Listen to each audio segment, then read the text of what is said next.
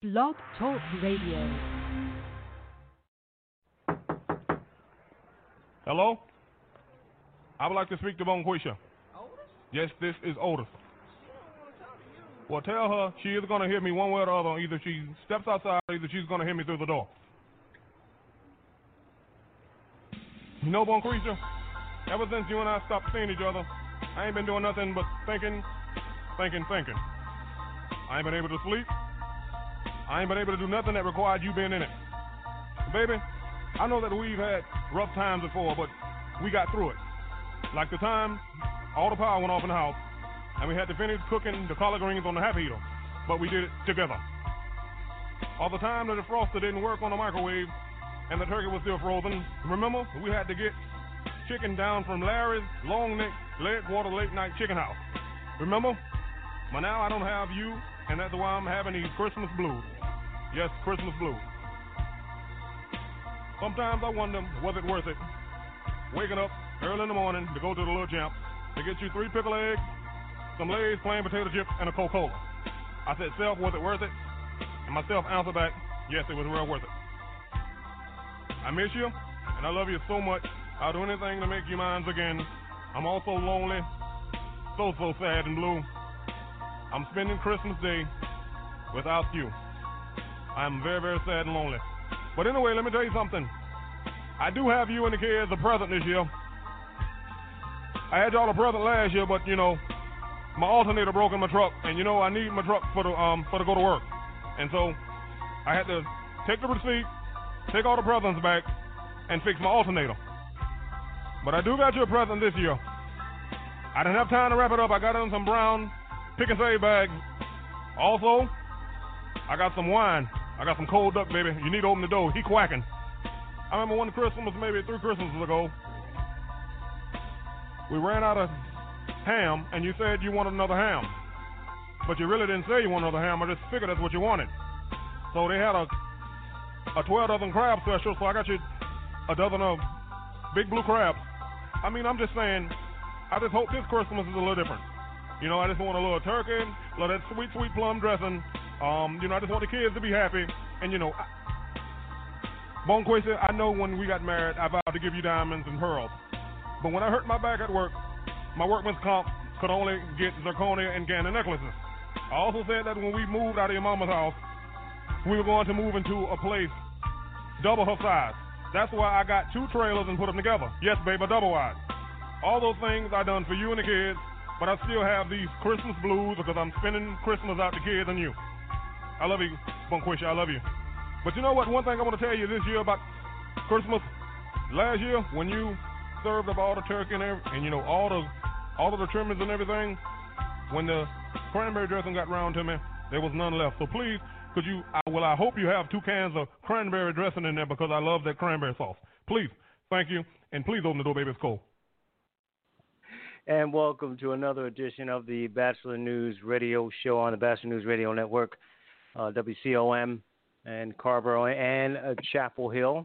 And happy holidays to wherever you are right now. It's LA Bachelor. We thank you for joining us. And folks are listening by phone and, of course, on Facebook, Twitter, and YouTube, and on StreamYard. We thank you all for checking in. 646-929-0130, the number to get in touch with us. Press 1 to get on the line.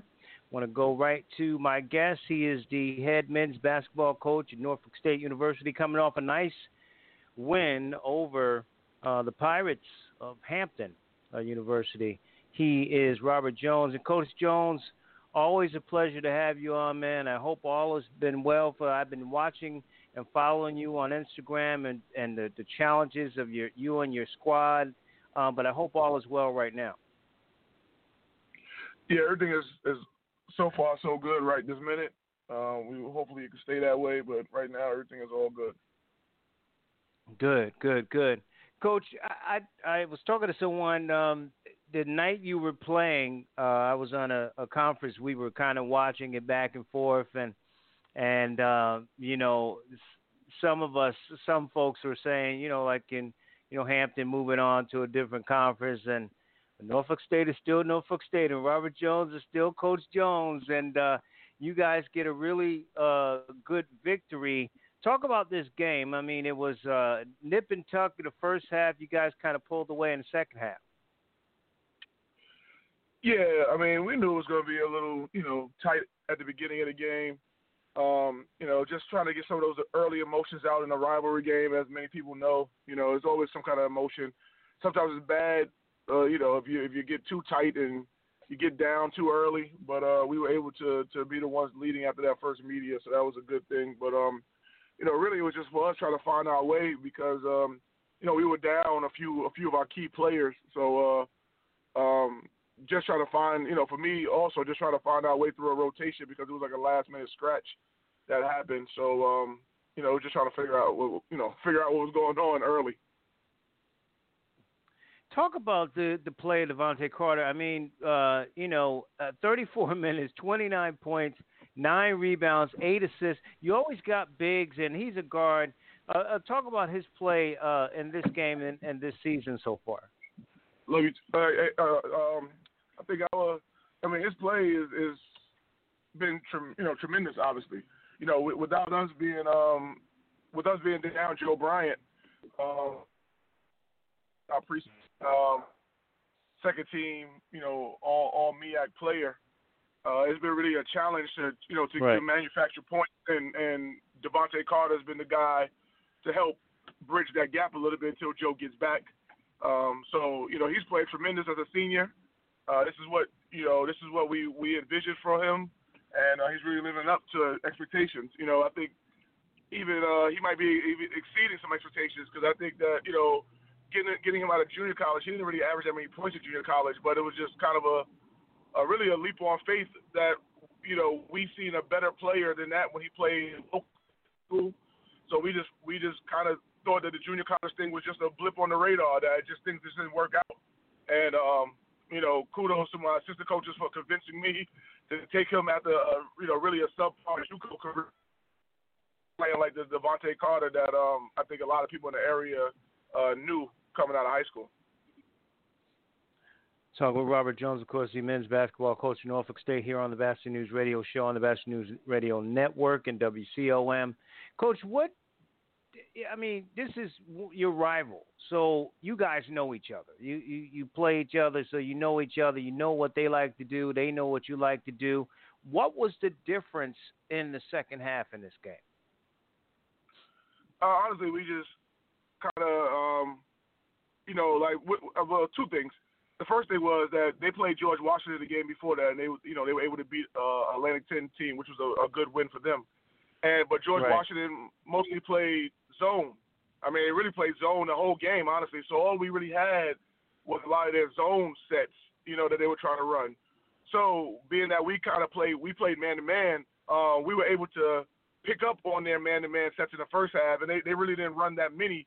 So by the time the second half came, we were very familiar with them, and we changed a little bit of our pick-and-roll coverage. So between the combination of those two things, we were able to kind of get the lead late, around like the 8-minute mark. I think we got the lead for good and kind of extended it from there.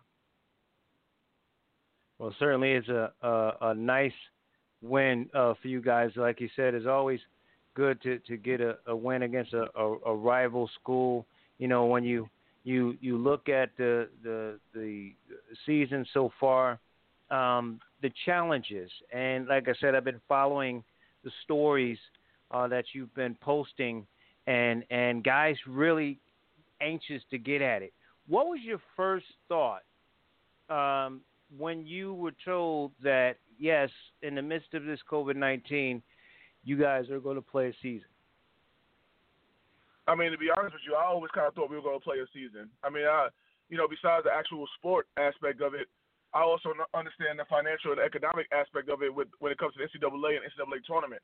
So even when they were canceling football, anybody around me, I always told them that we were going to play men's basketball at the very least because the men's basketball tournament means so much to the NCAA and to all the partner schools. It means so much. And I just think that they couldn't go 2 years in a row without playing a men's basketball tournament. So I always kind of knew that we were going to play, or felt in my heart that we were going to play. The date was always in question, whether we were going to start early or start later or things like that. But I kind of always told our guys we're going to play at some point. And then once the dates started coming out, the finality of it, then we was able to start preparing and start to get ready to play a season. It has been challenging because we didn't have the summer and we didn't have a normal preseason that we would normally have. Normally you get 30 practices before your first game. We just finished practice 31 today, honestly, and we're already 4 games into the season, and that's without any kind of summer. And did a abbreviated preseason where we had quarantines and things like that. So we've only practiced 4 times with my whole team. Due to whether it's due to a quarantine, due to injury, due to whatever it might be. So we might be on practice 31 today, but we actually only had 4 full practice 14 guys. Like the last 3 practices we've had 10, 11 guys. Sometimes we've had 8 guys, we've had 9 guys. So. Honestly, to be sitting at 3-1 right now against some pretty good opponents is, really and the coaches about, once we do get everybody back together, we can really be a good team, I think. Yeah, we kind of faded in and out, and that just to let you know. And I just have to. It's funny that you mentioned. They can't go 2 years without it. That's real talk. I mean, there's the finances part of this. I mean, people have to be reality. Sometimes you get talking points from other places and coaches and schools or whatever, but that's the reality of it. And I was literally about to go to the Scope when they canceled. So just kind of describe how you guys were. The tournament was going on. They canceled it. Up until now, like the trials and tribulations, keeping, I don't know how many seniors you had that didn't get to play. I mean, it had to be a lot of different dynamics and angles and parts to this thing. Oh, without question. I mean, with the previous question, I'm not quite sure where I go in and out at, but for this question, we did have some seniors that we had Stephen Whitley, Jermaine Bishop, who made first team all conference. Stephen Whitley, who made third team all conference. We had a couple other guys too. So those guys were looking forward to play in the MEAC tournament and potentially playing in the NCAA tournament or any kind of other postseason. And they couldn't, and like you said, we found out hours before our first game. And that's the thing that a lot of people don't realize is that we never played in the MEAC tournament. And we were the hottest team going into that tournament, we had the highest net. Yeah, we had the highest net, ranking of any team in the conference. So, even though we were the number 1 seed, you could kind of say we were almost the favorite, really, for that tournament. And for us to not even step on the floor was just, totally disappointing for everybody. And it was a morgue, not more like a funeral in that locker room, man. I mean, guys are crying and shedding tears and things like that. So. It was definitely tough. And then to those guys, Bishop and Whitley, I know this year they granted the COVID-19 exception for everybody with the eligibility to come back, next year or have another year if you choose so. But those are the guys that probably really wanted it, and I know they're probably upset that these guys get it now because, those guys put in a lot of work to get to the point that they were at in their careers. Yeah, that's and it's really unfortunate. It's totally. I mean, that's got to be gut wrenching for them, and for you to have to say, "Listen, guy, I mean, there's nothing I can do," and their college careers end. The other part of this is, are you guys in sort of a bubble when you're there? How is it working on campus with practices and guys, being ready to practice and play and travel some games? Well, I mean, we're not really in a bubble. I mean, we don't have the resources for that. And I don't think a lot of schools across the country have a resource for a bubble. But I will say with right now, classes ended November 23rd for us, I believe it was, and we don't go back to class till January 27th. So this is like the biggest break ever, for a college student.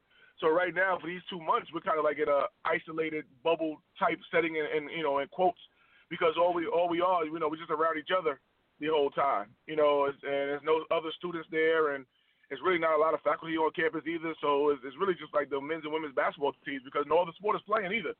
So it's like, currently playing. So it's like really, like a bubble in quotes right now because of the limited amount of people that you're around. And then we do the testing. We test 3 times a week, Monday, Wednesday, Friday.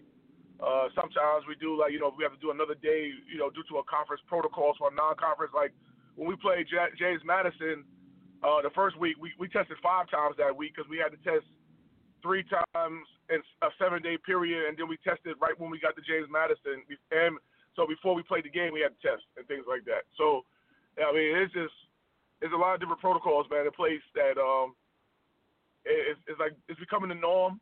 Really at first it was like, wow, another test, but now you got to just do what you got to do, and hopefully, the COVID bug doesn't bite you.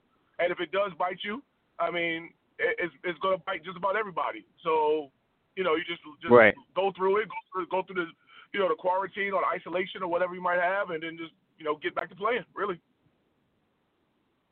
If you're just joining us, we're talking with Robert Jones, of course, of Norfolk State here on the Boston News Radio Show. Coach, you talked about being 3-1, really some very impressive wins, and I will even say, you're in the game, ODU.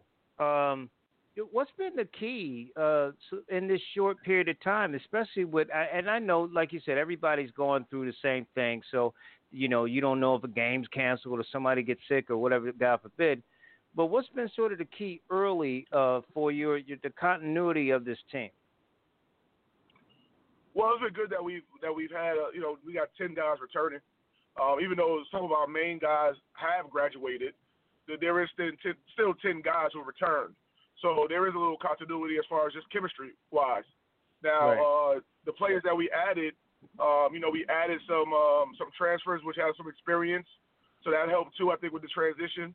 And then, we added, I think, 4 guys, so we were able to integrate them with the other 10 pretty quickly. There's still a lot of stuff that we have to still go over as far as scheme-wise and X's and O's.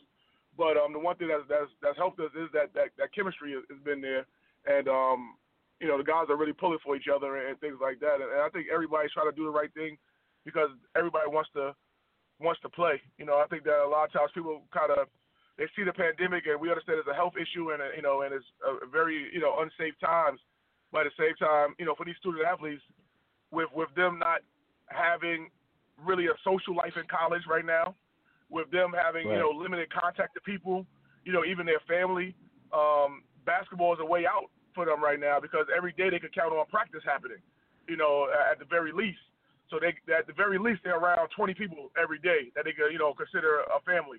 So that helps with their mental, with their mental health, because, I mean, some of these kids, they've been playing basketball since 6 years old, and right. This is what they know. And like I said, a lot of people look at the unsafe nature of the whole pandemic. It is unsafe nature, but we sometimes we kind of miss the mental health aspect of these kids, of being able to have an outlet to play sports when they especially are not. This is not the average college year right now that they're experiencing that by any means. It's so true. Even my kids learning from home. I mean, that social connection. It's been stressful on all of us. I mean, to be honest about it. But you hear the stories, Coach, about even at the highest level in the NFL. Guys are getting infected. They're not socially distancing. They're not wearing their masks. Not really taking it seriously. Have you stressed anything more to your team? Not just because of the virus, and we don't know enough about it, and it could be deadly, as we know. But also being responsible and being accountable for your teammate. Because if that star player or even one of the 12th guy on your team can't play because of virus, it just throws everything off. And that's not being a team player, in my opinion. Have you said anything different or extra to make sure they understand that? No, pretty much the same sentiment that you had. Just kind of reiterate that if you guys want to play, you got to do the right thing. And granted, even sometimes when you're doing the right thing, you can still get COVID. You can touch right. a doorknob by accident and touch your nose and not even think about it because you're so used to scratching your nose or, whatever it might be. So it's really no one's fault if your team gets quarantined or if somebody gets COVID on your team. It's nobody's fault or anything like that. But you do try to just stress about being as safe as possible to avoid, those kind of hiccups. Yeah. This next game you have coming up I think, is a really good one. UNCG always has a pretty good program, and mind you, you've gone to James Madison and Radford. Tough places to play. You beat the team you always have to play. It seems and Hampton, your rival, and now you go on the road. What do you know about this UNCG team, this Spartans team? Right now, I think they're ranked maybe 23rd or 24th in the mid-major poll. Although they're 1-2, I think that the mid-major poll gave them a lot of respect because of what they do have right now. So it's going to be a tough game. This is a team that's been at the top of the SoCon, battling for those first and second, third spots for a couple years now recently, and they have a winning pedigree. It's similar to us. We have a winning pedigree, so they're projected to be in the NCAA tournament. So, we want to play this game. This is a game that came late. Like I tell the guys that we didn't have to play this game. We had a game that was canceled with the non-Division I that we had, Regent University. It was canceled due to COVID, a COVID positive test or something like that. And this is a game that just came up. That just said, what you guys want to play. And honestly, I jumped at the chance, and some people might think I'm crazy because it's why would you jump at a chance to play a top team in this environment because you don't have to play them, But what I say is that if we want to be an NCAA tournament team, if we want to get to that level and they're projected to be an NCAA tournament team, then we need to see what that looks like, and see where we match up at. Maybe we're right there. Maybe we're better than what we thought. Maybe we're worse than what we thought. So, but we need to play that game just to kind of get a gauge of what it looks like. So we signed the contract and we're playing, and that's pretty much it with that game. Yeah, shoot, you strength of schedule and the conference on your resume. You guys win, like you said, the SoCon. It's a win-win. But again, in the midst of all this. COVID-19 to get a game and all these different sort of a moving chairs. It's just amazing that how you keep it together. But of course, you're so good. Your resume speaks for itself. So what are the keys to going on the road in Greensboro and getting the victory against UNCG? Well, we have to be solid within us first. And I say that, and there's no disrespect to any team, not Greensboro, but I think that if we're solid in what we do, we're a tough out for anybody. So we have to make sure that we're playing the correct defense, which we're playing pretty good defense right now. We're like one of the top teams in the country defensively, and just keep working on our offense. Because offensively, with new guys and with lack of practice, there's still a gelling period that's happening. Over and every day, with offense. So if we can just keep playing defense, use the defense to manufacture some offense, and then execute what we have to execute, I think we stand a good chance. And then for them, as the opponent, we have to slow down Isaiah Miller. I think he's preseason SoCon Player of the Year. Right now he's averaging 21.7 points a game. He's a dynamic point guard. So he's the head of the snake. And we have to calm him down. There's no way we're going to be able to win that game if he has 22 points, for Greensboro. So, he's public enemy number one on the scout. And, we're still figuring out everybody else because, like I said, this game came up late. So, every day, including tonight, myself and my coaches were watching film and we're talking about it to try to get ready for a good scout against Greensboro. Well, it should be a great game. I know you'll have the guys ready to play. Coach, best of luck, and you continue to do well and be safe, you and your family, which is your team and your staff, and we will continue to watch you and have you on some more. But thank you for coming on this evening. I appreciate you, man. All right, take care. Robert Jones, of course, he is the head basketball coach, men's basketball coach at Norfolk State University. Big win over Hampton, 3-1 so far on the year, and they're getting ready for UNCG on the road on Sunday. So it'll be a Sunday game. It should be interesting. And I know that, we know with HBCUs, we know who we're rooting for. And certainly Coach Jones is one of our favorites and the program as well. 646-929-0130, the number. Get in touch with us. Questions, comments, chat rooms open, StreamYard, Facebook, Pad Nation 2, Twitter, Instagram, YouTube, and all of that. It's the Bastard News Radio Show on the Bastard News Radio Network.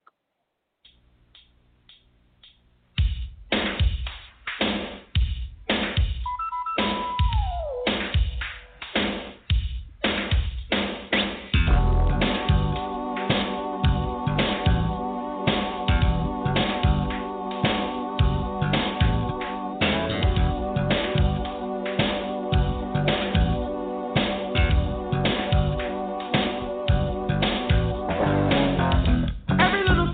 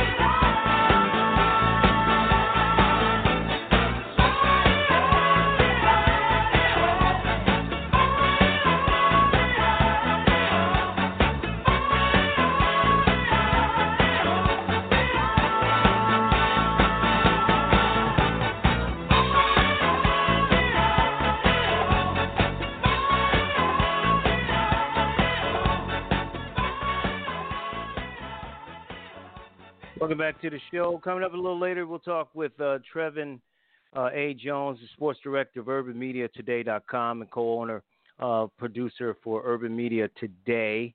He'll join us, talk some HBCU sports, hoop news. Nick Anastas will join us. He's a play-by-play voice for UMass Lowell basketball and, of course, of Anastas Media.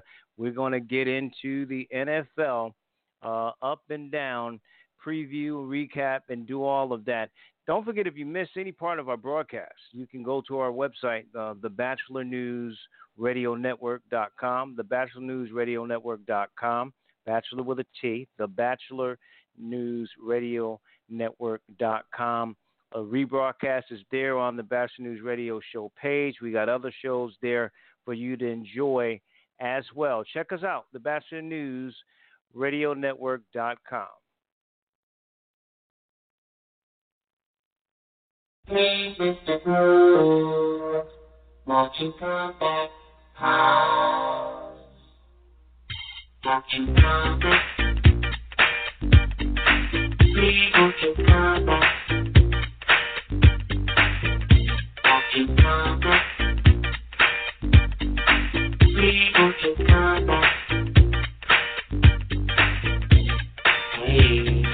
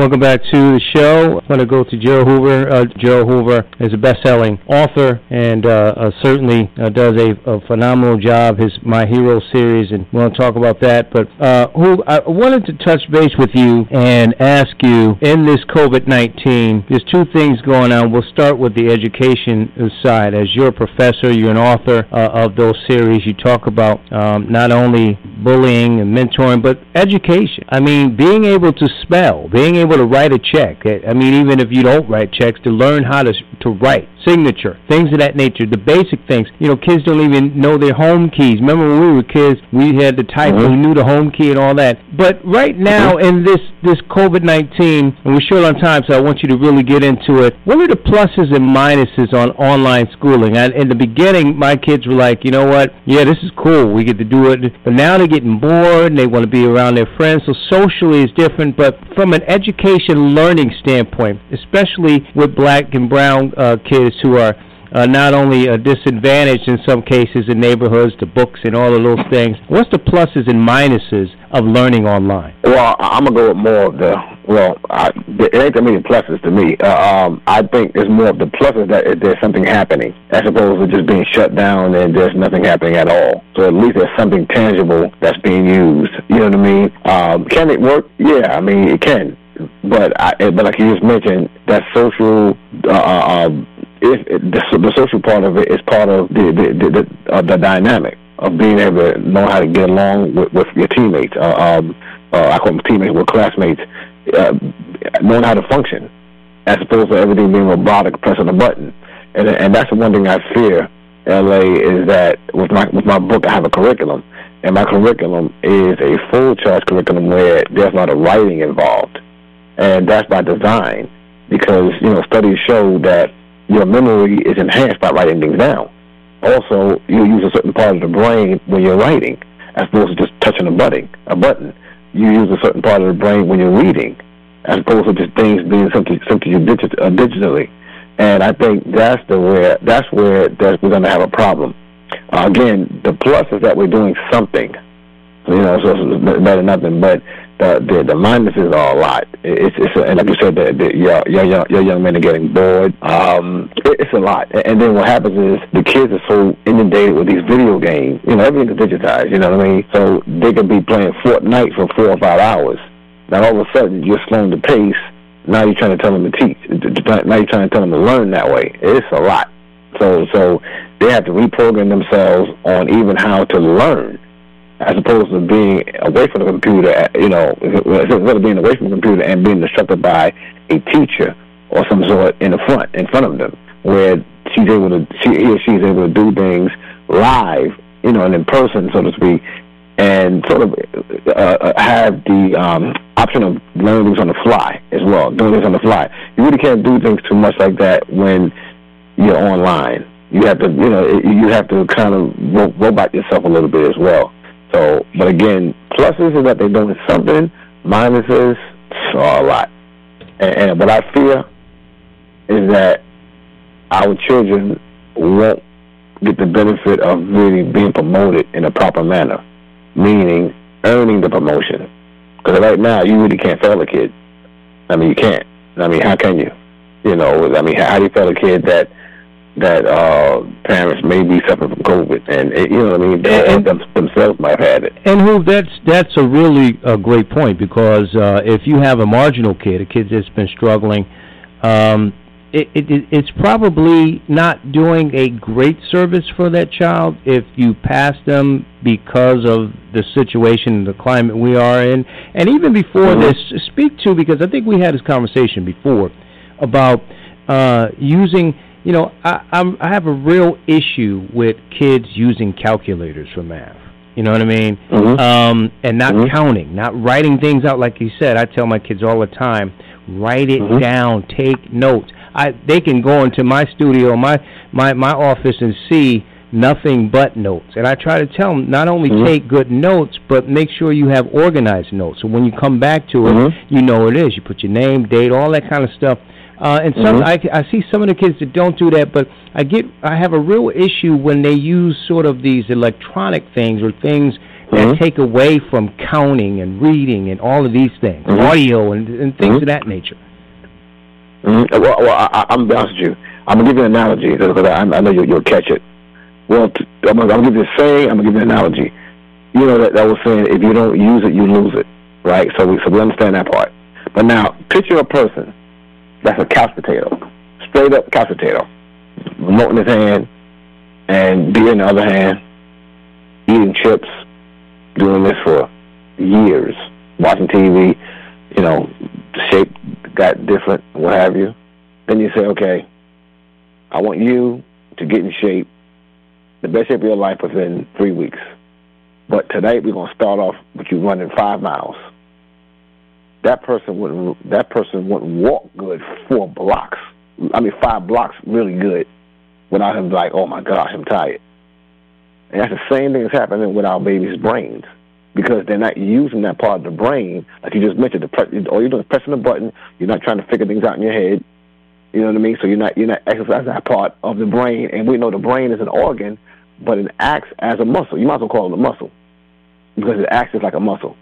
But if you don't use certain things to critically think, conceptualize things, figure things out in your head, ponder over stuff, if you don't use that part of the brain, when it's time to use it, you can please. Think about how many people. I guarantee you, at your audience, if you ask them, if you have read a book, if you ask them if they have read a book or a long article in a long time, and if they're gonna do it before they go to sleep, and say read the article, I guarantee you they fall asleep before they do it because that brain ain't being used.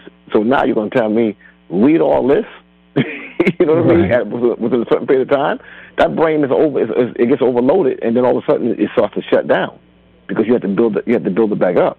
And so this is what's happening in LA with too many of our children because they're so used to pressing buttons from video games to learning that when you tell them to do certain things, either they can't do it, they don't want to do it, or they don't know how to do it. So guess what? It's not done. And my fear. I mean, I'm saying as a my son is 29 years old, so I'm not a concerned parent for him, but I'm a concerned parent for others. Because as an educator, every child that comes into your classroom or any of me, when I go to schools, those children become my children, and I say it openly. I'm like, for the time being I'm here, you belong to me, That's right. And I treat them as they're my children. And so my fear is that. Because they took penmanship out of schools, you know, so these kids don't know how to write cursively, nor can they read it. So I'll use the word script. Not only can they not read in script, they can't write it, so they can't read it. So now you're telling an 18-year-old, 19-year-old, go register to do this, sign this application, go do this, and they say sign your name. He's writing in print. He or she writing in print. And believe it or not, the way they write. They're not even writing online. I mean, in other words, you tell the kid to write in print on the line, they're writing in between the line. And they're putting their name like they got it across the line because they don't have a concept of writing, bro. That is like scary. Yeah. And that's happening worse for our black and brown babies than it is for other children because other children, the ones that have the means to it, they're being taught how to write in script. Sure. So education system seem to have put that on the parents, which is not fair. No. When I say fair, because that's a basic requirement, writing. You know what I mean? That should be something that should be cataloged in schools and should be progressed in schools because LA, that's how we learn. You know what I mean? Our timetables, we get that in school. Right. Our writing, our penmanship, you know, writing between the lines, our tracing. You know what I mean? We did that in school because it was part of our curriculum. Although I write like a doctor without the money, but I mean, sign like a doctor. Hey, me too. And here's the funny thing. Me too, and I'm ambidextrous with it. I can write with both hands, left hand, right hand. I can do both, and I can write equally sloppy. So we're in the same boat. Yeah. I get that. But at the end of the day, my friend, we can read that. And we can read some other sloppy handwriting too because we're accustomed to doing it. Right. You know what I mean? But again, our babies aren't getting that privilege, and with that, they're gonna lose so much in this fake, illusion-filled, digital-based world. Right. Because it's really an illusion. Yeah. It's an illusion, bro. It's an illusion. These smartphones have made us dumb. Talking with Gerald Hoover, a best-selling author of My Friend, My Hero, a book targeting young black and brown boys ages 12 and up, here on the Bachelor News Radio Show, Bachelor News Radio Network, and WCOM, Chapel Hill and Carrboro, North Carolina. And we'll get to the book series and info there. Really sort of the final phase, and I know you said there's the positives because they're doing something. But again, the concern I have is that even before the virus, even before they had to go online, and some are going back to school in certain places, and I mean, you can get into if it's safe or not. That's a whole different discussion for another day. But the fact is that, kids, even before the virus, and I have to, again, I challenge mine all the time, work is not, I wouldn't say it was necessarily fun for us, but, we knew we had to do that, and we knew at the end of the day it was going to make us better. Even sometimes we didn't feel like going to school. I tried to play hooky. My mother found out all the time, but I had to do what I had to do. And it didn't seem as forced on us as it is with kids. Kids like, okay, if you do this, you can play this, or you can go outside, and they pushing, they zooming through it. But at the same time, you want to tell them, no, take your time, because a lot of teachers say, take your time, read the questions, when you're taking a test. And it seems like these kids, our kids, are trying to zoom through a lot of the work, and they don't seem to get it. It's more robotic than consumption and understanding and comprehending it. You buy that? I mean, and that's the fear. And matter of fact, you said it eloquently, but you basically repeated what I was saying and the way I said it. When our babies get a certain age, they're not going to be able to function other than doing what they've known. It's almost like putting they put the blinds on horses, run a straight line. They won't know how to do anything else. But it's not set in stone this way. They won't be able to do it, and that's where too many of our children are going to fail. That's where they're going to fail, because they won't have options on how to do things any other way, and that's a criminal act, if you ask me. It's a criminal act. It's because. And that's why I said fake, illusional filled world, because you'll say, oh, no, he got a so-and-so on his test. But, yeah, he was pressing a button that you helped him press because you're trying to get that funding because the state mandated so-and-so and so-and-so, which the state they have no clue what's going on the ground. They're a bunch of bean counters and doing whatever they're doing. They have no clue or concept of what is done on the educational level. None. Because if they did, or if their children was in the belly of the beast, they wouldn't have that kind of outlook. And just to interrupt too, if our kids aren't learning, again, pre and post COVID-19, they're ready to put them on meds, Ritalin and whatever, whatever. Man, and that's an issue. And bro, in LA, I believe it or not, pre-COVID. And matter of fact, we said discussing my book before COVID. Pre-COVID, well, I started my curriculum 2 years ago. I mean, like getting it in stone. So I'm well ahead of the COVID part. I was yelling and screaming about in 25 years, if we're not careful, that we're going to have an educational apocalypse. I was saying this for about 2 years now. Now it's probably going to be closer than that, because we're going to lose 2.5 years. Okay, put it this way: for every child I was already behind, tack on 2 more years. They're not going to fail a kid. They're going to promote them socially. But think about the average 10th grader that's ready for college, getting ready for college in 2 years.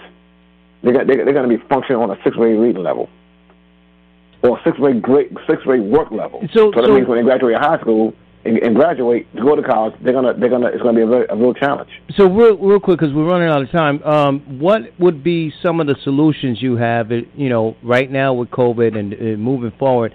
And please do let people know how they can get My Friend, My Hero. Talk about the book and where they can find it. Sure. Well, I'll do that first because it's fresh in my head. My website is called The Hero Book Series. Right, TheHeroBookSeries.com. For those that are educators or they want to do some homeschool and help them enhance, you can order my book, and I will even let you know how to get the curriculum to go with it. Now, the curriculum it has a study guide, which you have to write, read, do some research to learn how to put words together, context clues. I mean, it was the same thing would happen in the school. Also have a teacher's edition to where you have the answers. So for you parents that have young children, okay, Johnny, do this. You as a parent, whether you've been to school lately or not, it's okay. You have the teacher's guide. You have the answers. The sentences, you have answers. The multiple choice stuff, you have all the answers. I even have a pre-test. So you can say, here, Johnny, take this and let me see how you can do with that. Then I have what's called a unit assessment. And I have answers for that as well.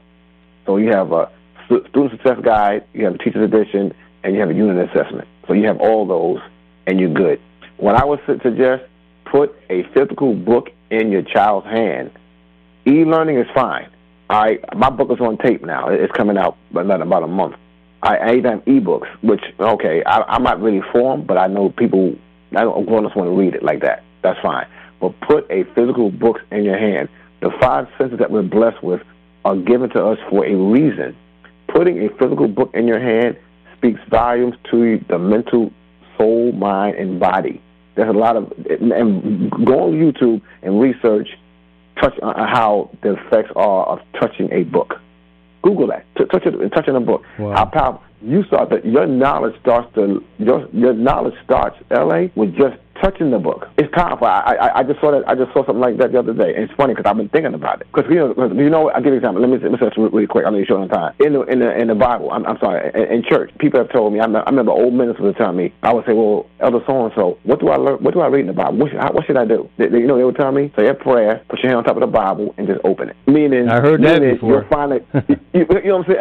Ella, you know where I'm going. You know where I'm going. There was something powerful about putting your mind right with it, becoming one with the story that you're about to read, and then opening the book deep with that. That's deep. And so we keep giving these books, these digital books and everything. You ain't helping these kids. Put a book in your hand. Put a physical book. The 5 senses are given to us for a reason. That's if right. you dummy us out with that, we ain't gonna have them, buddy. People gonna be robots. That's right. It's not gonna work for us. Yeah, it's not gonna work for us, bro. And the learning is robotic at this point because of that. Come on, man. Yeah, you're right. Come on, absolutely man. right.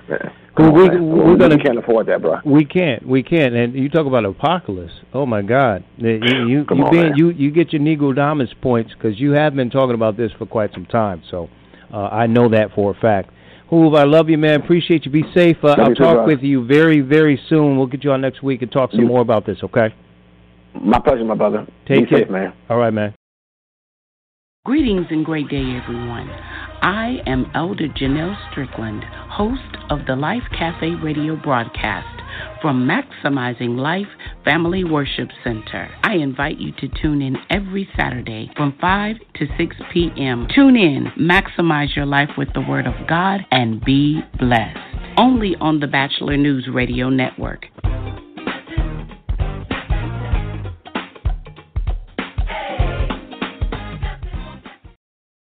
Tune in to You and the Law with Chief Virgil Green and Chief Keith Humphrey. The show focuses on law enforcement and their relationship with the black community while letting you know your legal rights as a citizen when confronted by the police. Listen live every Tuesday night from 7 p.m. to 8 p.m. Eastern at blogtalkradio.com and the podcast every Monday through Sunday at 4 a.m. and 6 p.m. Eastern at thebachelornews.airtime.pro.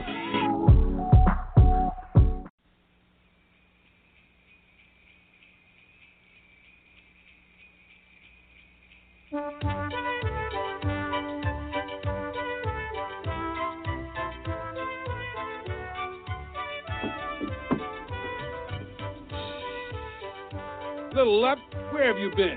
Naughty. Hey, that's right. Oh, the naughty you. Keeping me from my rounds. I'm late as it is.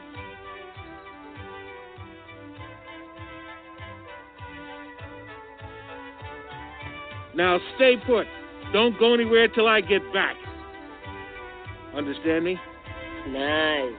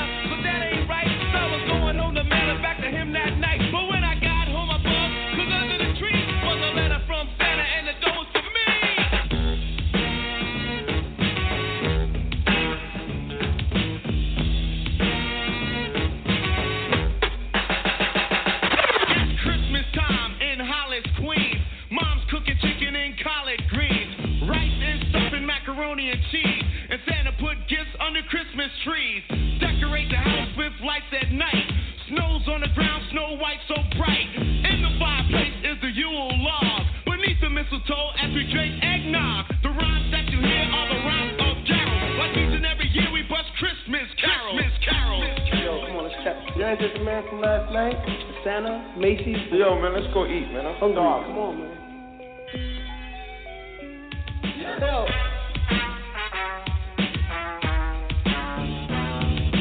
Run so loud and proud, you hear it. It's Christmas time and we got the spirit. Jack was chillin', the hawk is out, and that's what Christmas is all about. The time is now, the place is here, and the whole wide world is filled with cheer. My name's DMC with the mic in my hand, and I'm chillin' and coolin' just like a snowman. So open your eyes, lend us an ear. We wanna say Merry Christmas and Happy New Year!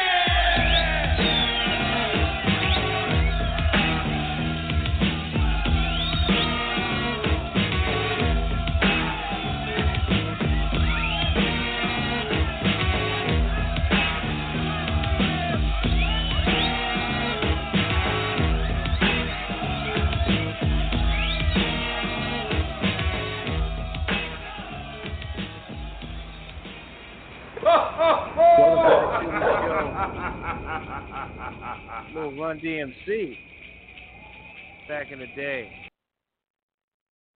Christmas with Run DMC back in the day. If you're old enough to remember that and remember them, had to get that in. Welcome back to the show. It's LA Bachelor. It's the Bachelor News radio show on the Bachelor News Radio Network, WCOM in Chapel Hill and Carborough. Want to bring in my guest, and first of hopefully many appearances. He's the sports director of UrbanMediaToday.com and co-owner of producer of Urban Media Today. He is Trevin A. Jones. And Trevin, good to have you on, man. I hope all is well with you, sir, and happy holidays to you. Same to you, LA. Thank you for inviting me. I'm honored. I feel I'm going to be a gracious guest. You're a gracious host. I appreciate being here. Thank you. Oh, man, thank you for what you do, and you know what I mean. So a lot has been said in COVID-19, and Trevor, you know, COVID hits mainstream different than it hit black folk in our communities, right? I mean, from the health standpoint, we know that's the case financially and otherwise. So in the sports world, you know, the Alabamas and the SEC and the Pac-12s and all these in football, you know, they print money. You know, they can play. If somebody gets sick or whatever, they get sued, they pay it off or whatever the case may be. There was a lot of controversy and a lot of conversation about the HBCUs. And I know the CIAA is doing what they're doing, the SIAC as well, MEAC, SWAC playing.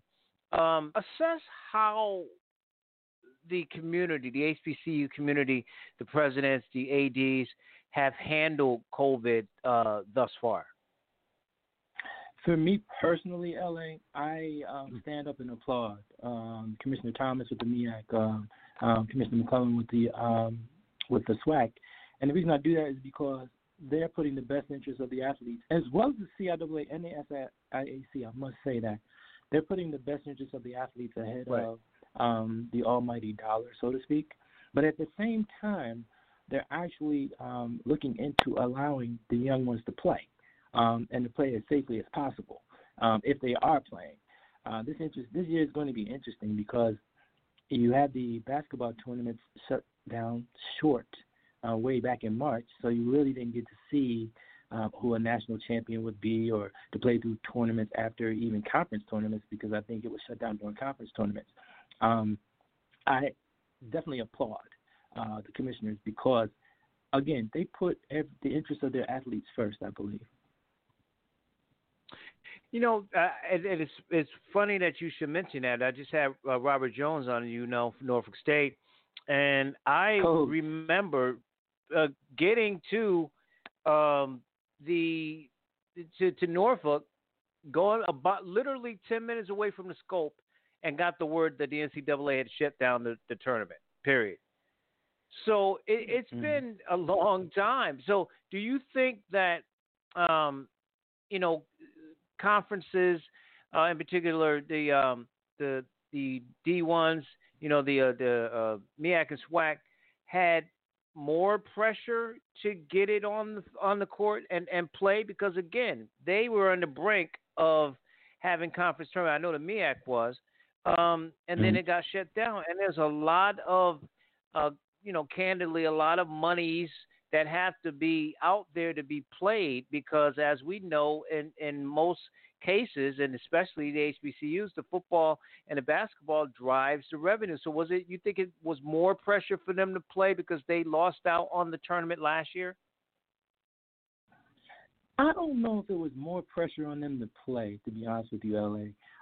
I think again, I applaud the fact that the presidents and the commissioners got together and took a look at this. Of course, there's going to be pressure because, as you said, the sports, and unbeknownst to some people, football pretty much pays for a lot of the sports that take place. So when you don't go without football, you're losing a big piece of your budget. It is during basketball season. Now, we all know that, basketball tournaments, we well know within the HBCU community that these tournaments generate a lot of dollars, and there's a big gatherings and get-togethers and things like that. To answer your question directly, I don't think it's pressure on the coaches or the players. I think the pressure would come where the schools were looking at the economic impact of not possibly playing the games. And I think that's where the most pressure would come from. So I'm thinking the pressure is really on the presidents and probably on the commissioners. Yeah, and that endowment money comes into play, making sure you have, that money in the bank, if you will.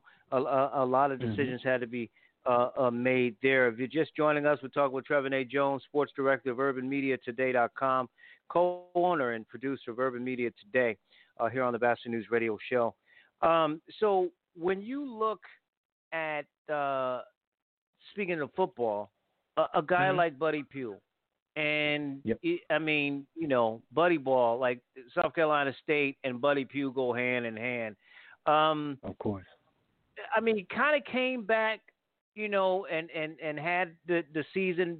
They had some down years for a moment there, came back. Do you think that went into them giving him, the state giving him the extension, or what do you think went into that?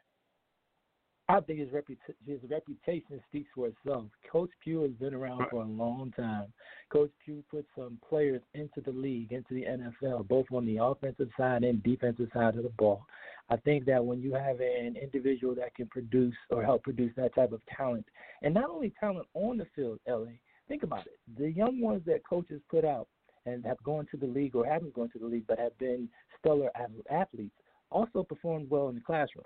And coaches put out young men, I don't want to call them a product, but as they've gone through the process there at South Carolina State playing for Coach Buddy Pugh, I think that he made men, regardless of if they were on the field or off the field. And I think that was recognized. And I think that plays a role in giving anyone the extension because you know that that's a positive a person or product that has a positive impact on your brand. So I think that it was recognized, and like he said, deservedly so. He should get an extension and got one. Yeah, I think you're right. That we see other people, if you will, get extensions based on their reputation, and certainly Coach Pugh is no exception. Kerrick Jackson turned in his resignation at Southern University, as you know, as head baseball coach to accept a position in baseball as the president of the draft league. I thought that was really interesting for 2 points, Trevin. Number one, the position he took as the draft league president. Number two, he took it in a time that, and we know our baseball colleagues that followed in black baseball and the Negro leagues and all of that, but at a time that baseball, if you're not brown, if you will, then you're not in the league. You know what I mean? Right. And I wonder if it's strategic. You think of baseball bringing him in? I mean, because the Jackie Robinson, I know Rachel Robinson, they have the RBI thing, and really I think it's almost like the Rooney Rule. Like it's not really doing what it needs to do. And this is coming from a person as a kid where baseball was my favorite sport. I love baseball, Wow. and then I went away from it. And we talk about it on conference calls about baseball and where it's gone. But talk about that position and in the bigger scheme of what baseball can do to bring back young black kids who either want to have a football in their hands so they can score a touchdown or a ball in their hands so that they can knock down a three-pointer. You know what, L.A., if I may, and I don't know how old you are, and I might be showing my age when I mention this, millennials and internet, people on the internet, Google this, what I'm about to say. Back in the day, Ebony and Jet were prominent, and they were prominent for more than one reason. Not only did they get the communication out there for us, because there was no cell phone, there was no iPads, computers were in a different stage at that point in time in life. But, and I don't know if you remember this, L.A., but speaking of baseball, Ebony used to have pages of the black players that were in the major leagues, and that used to come out every baseball season. That, as a youngster, when I would see that, caught my attention. And, of course, back in the day when I was, I guess, a teenager and, younger, I would be outside playing. So the video games weren't as advanced as they are now. So going out and playing baseball, I would look at Ebony. I would actually wait, L.A. I would look for the Ebony edition where it had the list of the black players in the NBA, and they showed their pictures. They had little small pictures and their names under it, even under the teams. And then they also, in Major League Baseball, they did the same thing. And in Major League Baseball, they had pages of black players in Ebony. I guess over time that dwindled down. But I say that to say this. I wish that something like that was taking place today so that the young ones today, especially young black men, and even our Latino brothers, could see these players that are in the league that look like them, and it might generate more interest. Now, you asked about the position, the move that was made by the coach from Southern.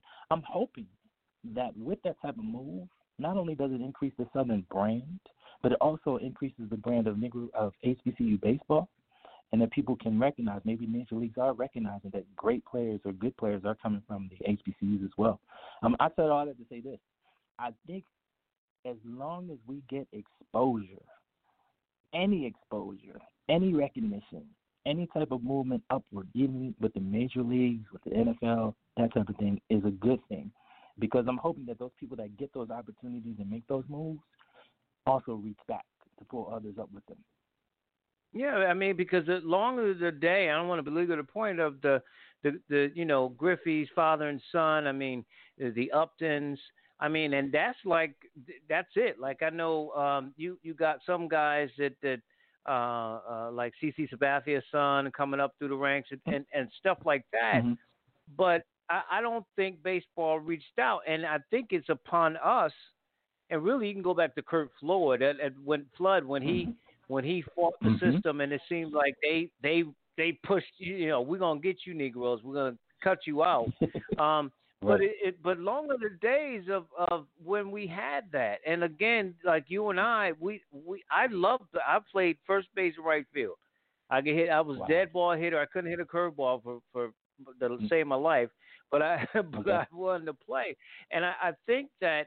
Our brown brothers, right? They come over here, and I think that in some cases they take advantage of them. They're coming from, some of the Latino countries that they take advantage of, and I think that there are a lot of people who love the game, but we, as the black media, I guess, would have to push this forward to make sure that we get the word out about how great the game is, because I don't think baseball is going to do it at all.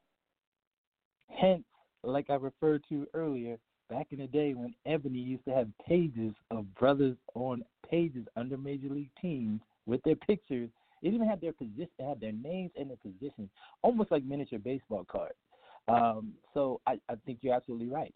It's up to the media to push it as far, and definitely the black media, so to speak, to put it out there that these players do exist and that we still do play baseball. Now, when you flip the coin to the other side, LA, I don't know how much further. Like, if we're reaching, I don't know if the major leagues are reaching back, to be honest.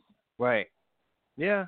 Yeah. And the sad part about it, we've lost some great players this year, Bob Gibson and so on, and in the game, just huge iconic players that really made the game what it was. If you're just joining us, talk with Trevor A. Jones, sports director. Go to their website too if you want to check out their latest podcast.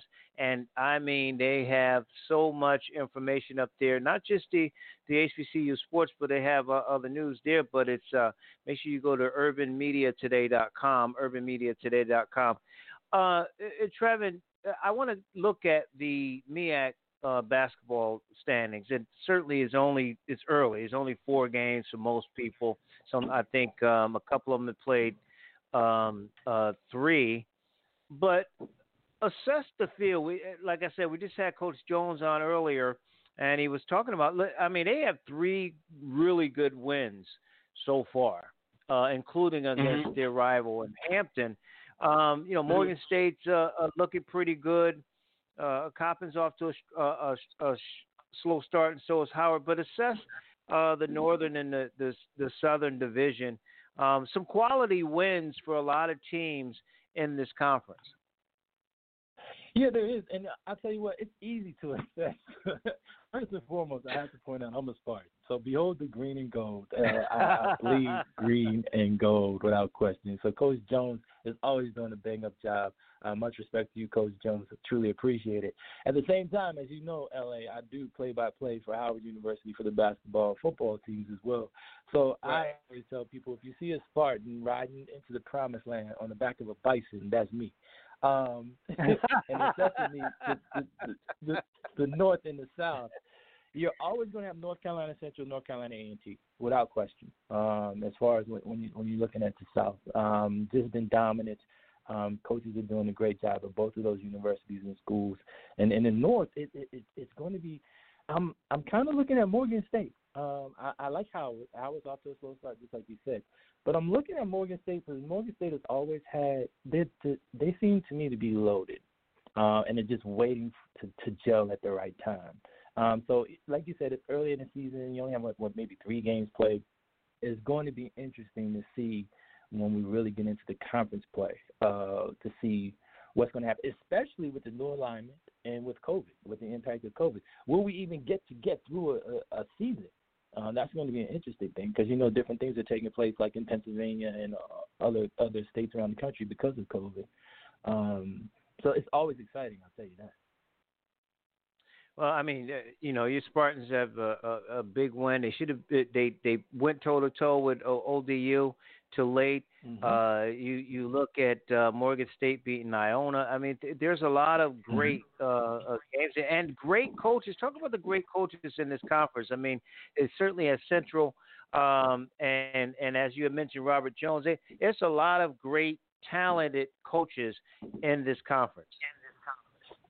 Without question, and there always is. I always like the fact that Coach Blakeney doesn't get the credit that he's going to get as time goes on because I think Coach came in, tried to pick up the Howard University program, putting some pieces together, and his first year he took his lumps. But I think as he starts to get – because this year if you look at Howard University, their team is basically a new team. I think you have a couple of players from last season, but not many. So I think he's going to have his pieces in place, and once he gets his pieces in place, I think they'll start to make a little bit of noise. But then I have to go over to Coach Moten. Coach Lavelle Moten at North Carolina Central. Man, Coach always does a bang-up job. And if you ever get to listen to Coach speak, he's a humble brother. I like the fact, LA, and I don't know if you saw it, one time he's on social media a lot too. One time he posted the locker room with the team, with the Eagles, and then his son was in there. And he said, and he exposed his son to the players, but you could see the relationship that was built between the players and his son. And I don't know if you parents are paying attention, but I think coaches, to what Coach did there was men becoming men, and he also left the men becoming men following in their footsteps behind and they kind of reach out to him or get a bond with him as well. So I think Coach Moulton got it going on. Well, you mentioned two coaches that are not only outspoken but very candid in their conversations, and you don't get talking points and cookie cutters from them. And Coach Jones, Coach Moulton, and Central. One other thing with this conference, and I mentioned this to Coach Jones at the start of the interview, and it's like, okay, you beat Hampton.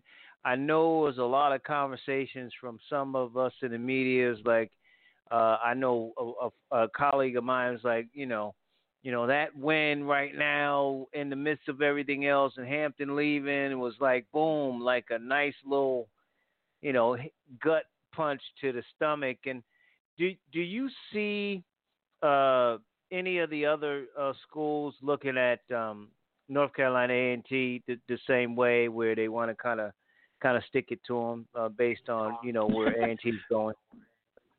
Oh, I think they want to stick it to them just because they're A&T, not because they're leaving. You have to remember, I mean, A&T and Central, I mean, they've had some cats that could downright fly and hoop. I mean, A&T, you had I think their guard was the assist leader in the country last year. Right. I mean, you have some great talent at these schools. And then, I mean, Hampton, Nova State, LA, I told you I'm a Spartan. That rivalry goes so far back that it doesn't matter who's going where or what the other person is doing or team is doing, we're going to get you. Either way. One way, you're either going to get the Spartan or the Spartan's going to get the Pirate or the Pirate's going to get the Spartan. Either way. So I don't think that when it comes to HBCU hoops, I don't think the schools are looking at each other like, okay, you're going to another conference. I really, really want to get you, because they're already there. Like, I'm going to get you anyway. You're looking at Morgan State. Morgan State doesn't get the respect I think that they feel that they deserve. So they're coming out. They're ready to ball. They're going to ball out. And I didn't even mention South Carolina State. No disrespect to them. But when you're looking at other schools, I just think, and it's a shame that Bethune-Cookman and FAMU, they just shut down their sports. Because I think that would be interesting to see them, hooping this year as well. But and don't forget, schools like Coppin State, Maryland Eastern Shore, they're always out to get whoever you put on the court. We're going to get you. So I don't think it's about where they're going. I think it's just we're going to get you anyway. Right. Quickly before you go, I do want to look at the SWAC again. Everything's early. Most teams only played 3 or 4 games. You look at them and you have the perennials that are going to, in terms of basketball, are going to be there, and the Texas Southerns and the Southerns that'll get into the big dance quite a bit.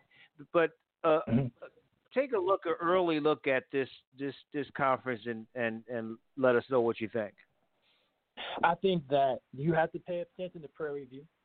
Definitely pay attention to Alabama A&M. Texas Southern. Again, this is another team. Texas Southern is like the North Carolina Central of the SWAC. Texas Southern is always around when it's coming to hoops. So they might be up to a slow start. I think they may be 1-3 at this point in the season. But don't sleep on them either. But Prairie View, I think, is a team that you have to keep your eye on. We do a poll. I'm not a poll. We do rankings. That our rankings don't start until January 1st of every year. For the past 4 years, we've been doing our rankings. Prairie View finished in the top 5 last year in our rankings. Texas Southern finished in the top 10. Alabama A&M is the surprise. So if they can continue the momentum that they have going on this early in the season, it'd be interesting to see where they end up. I'm hoping, LA, I am hoping that we get to the point where we have a SWAC tournament, basketball tournament, because I just want to see these cats go at it. I think it's going to be very interesting. And don't count out Grambling State and Alabama State as well, or Southern.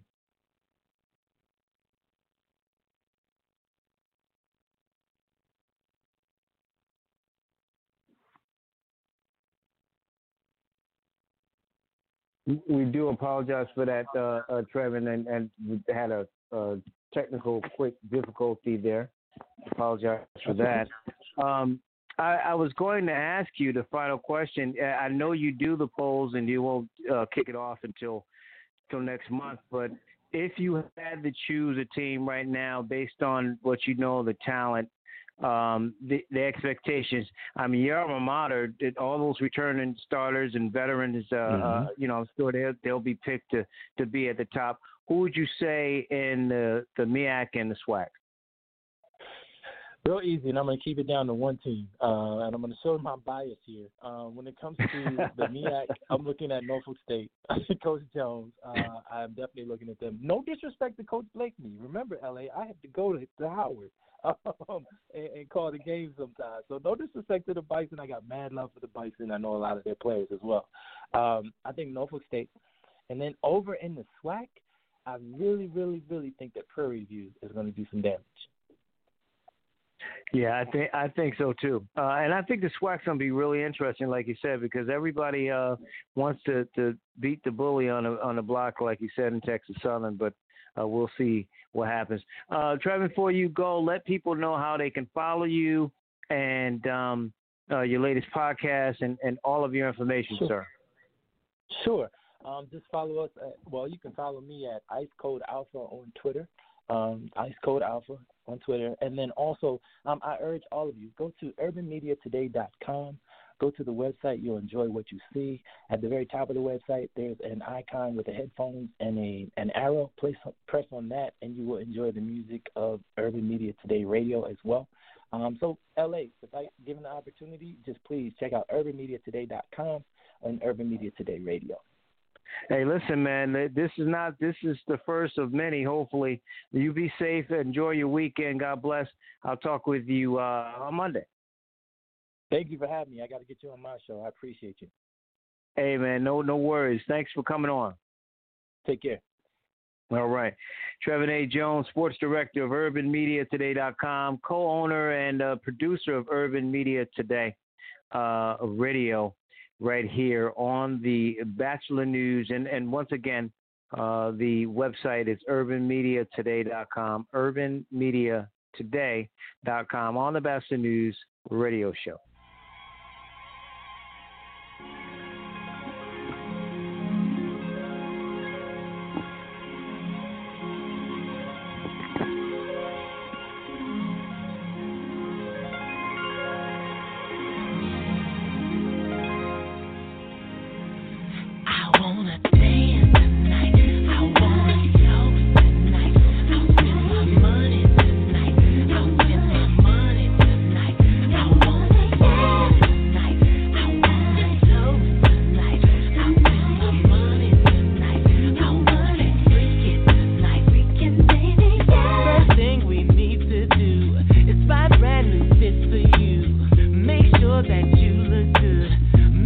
That I smell good. Let's purchase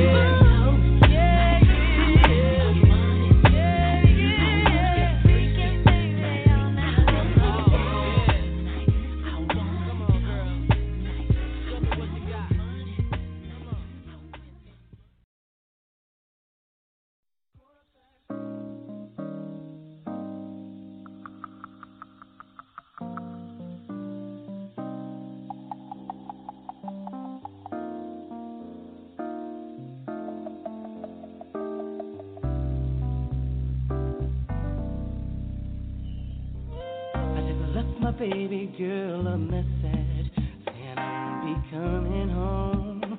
I'd rather be alone. She doesn't fully understand me, 'cause I'd rather leave than cheat. If she give me some time, I can be the man she needs. But there's a lot of lust inside of me, and we've been together since our teenage years.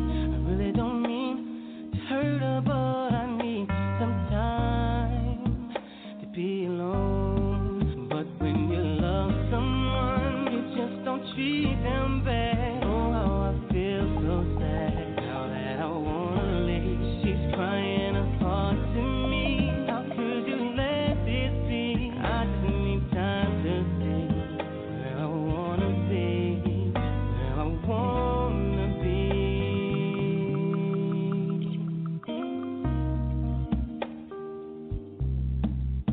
Oh, sweetie doo dee doo dee dee. I don't mean to hurt you, baby. Oh no, no. Never did I imagine that you would play a major part in a decision that's so hard. Do I leave? Do I stay? Do I go? Well, think about my life and what matters to me the most. Girl, the love that we share is real, but in time your heart will heal. I'm not saying I'm gone, but I have to find what life is like without you. But when you love someone, you just don't treat them bad. Oh, how I feel so sad now that I wanna leave. She's crying her heart to me. How could you let this be? I just need time to see where I wanna be, where I wanna be.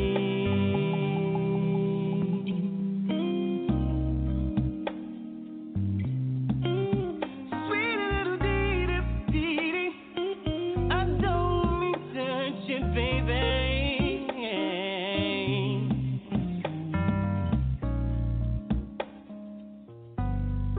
Say when you love someone, you just don't treat them bad. Oh, how I feel so sad now that I wanna leave. She's crying her heart to me.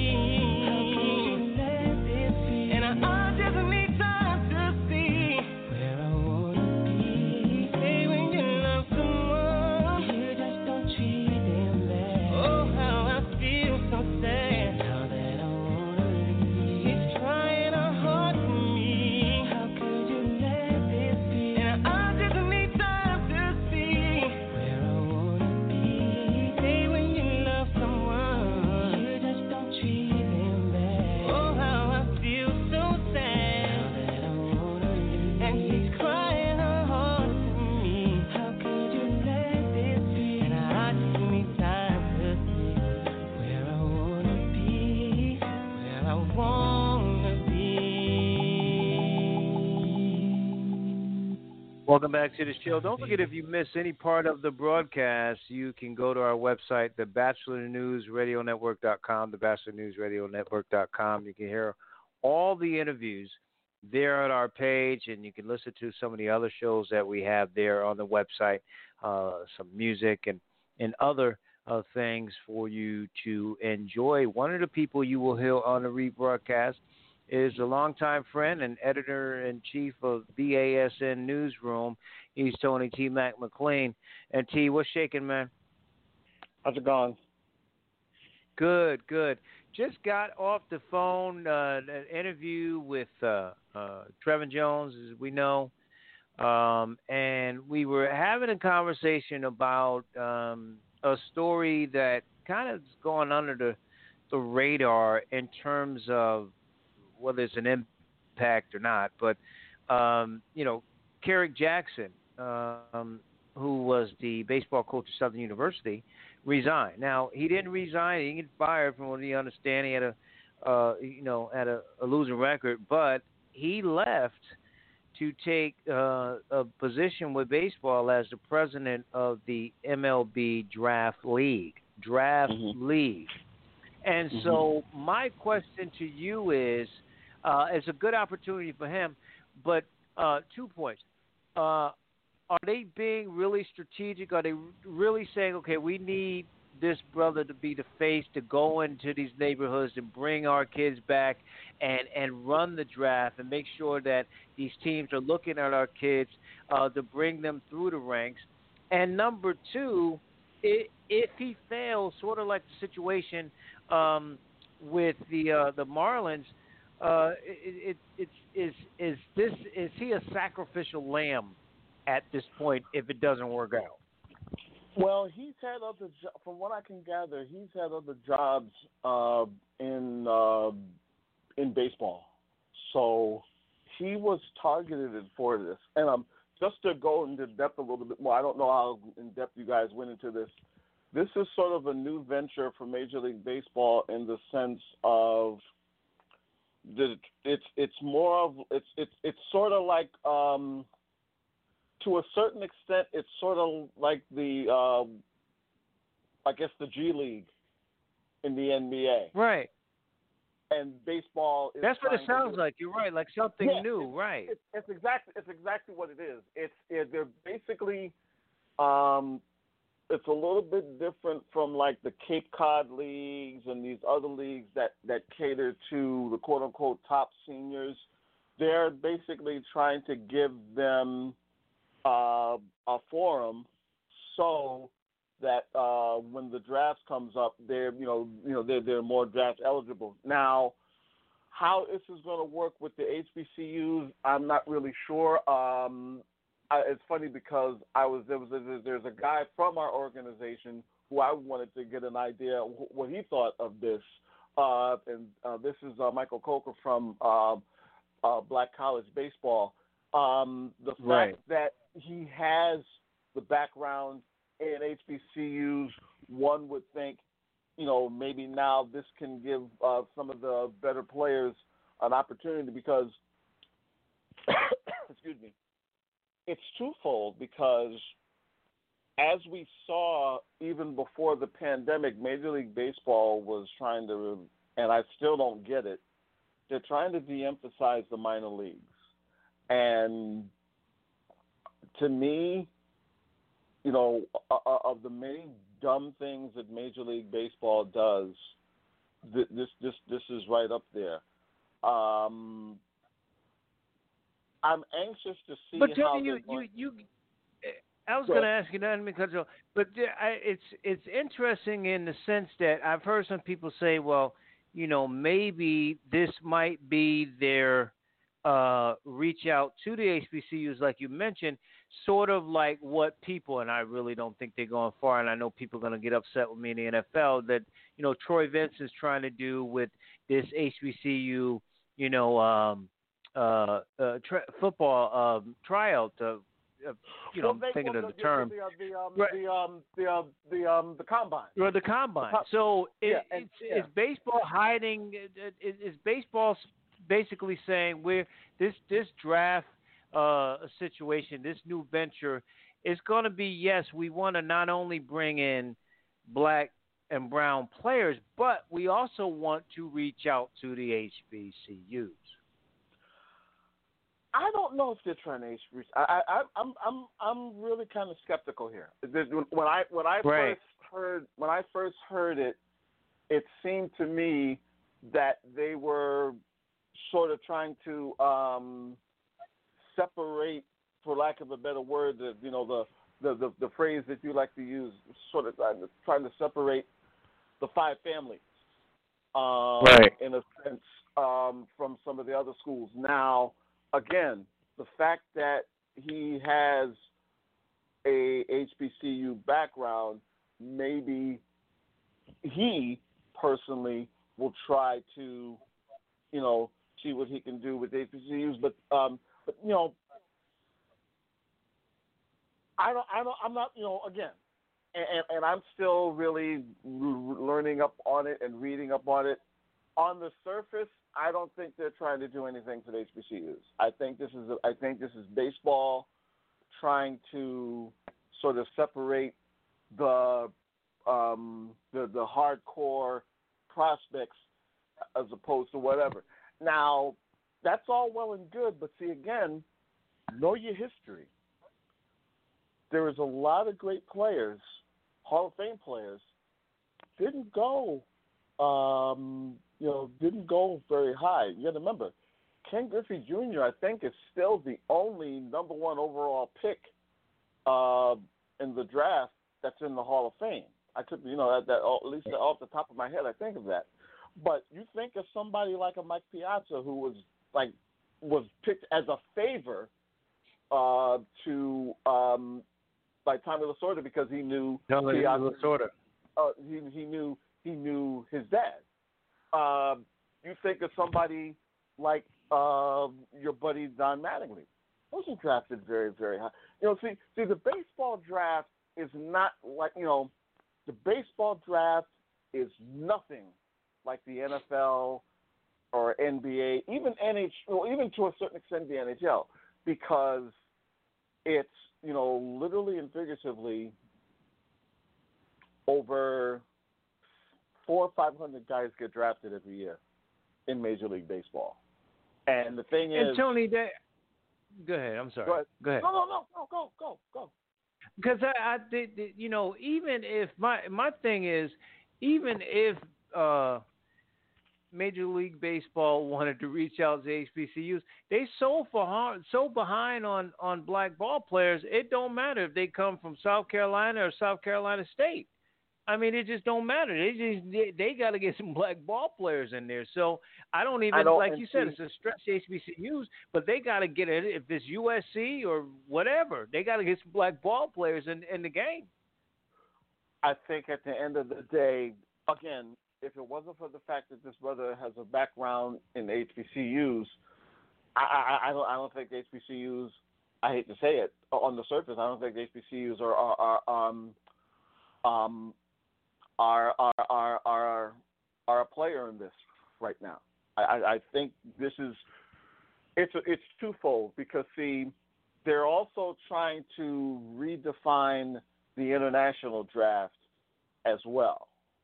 And it's, to me, this is like sort of the first stage of it. They're trying to take care of home, and then eventually because, again, when you think of all the great, just to give an example, when you think of all the great Latino ball players that have played Major League Baseball, only a handful have been drafted in the baseball draft, in the baseball amateur draft as we know it. Alex Rodriguez is one, and Manny Ramirez is one. But somebody like Roberto Clemente, arguably the greatest the greatest Latino player of all time, he wasn't. Now this was pre-draft, but he was signed as a free agent. But in that same vein, Sammy Sosa, free agent. Mariano Rivera, free agent. David Ortiz, free agent.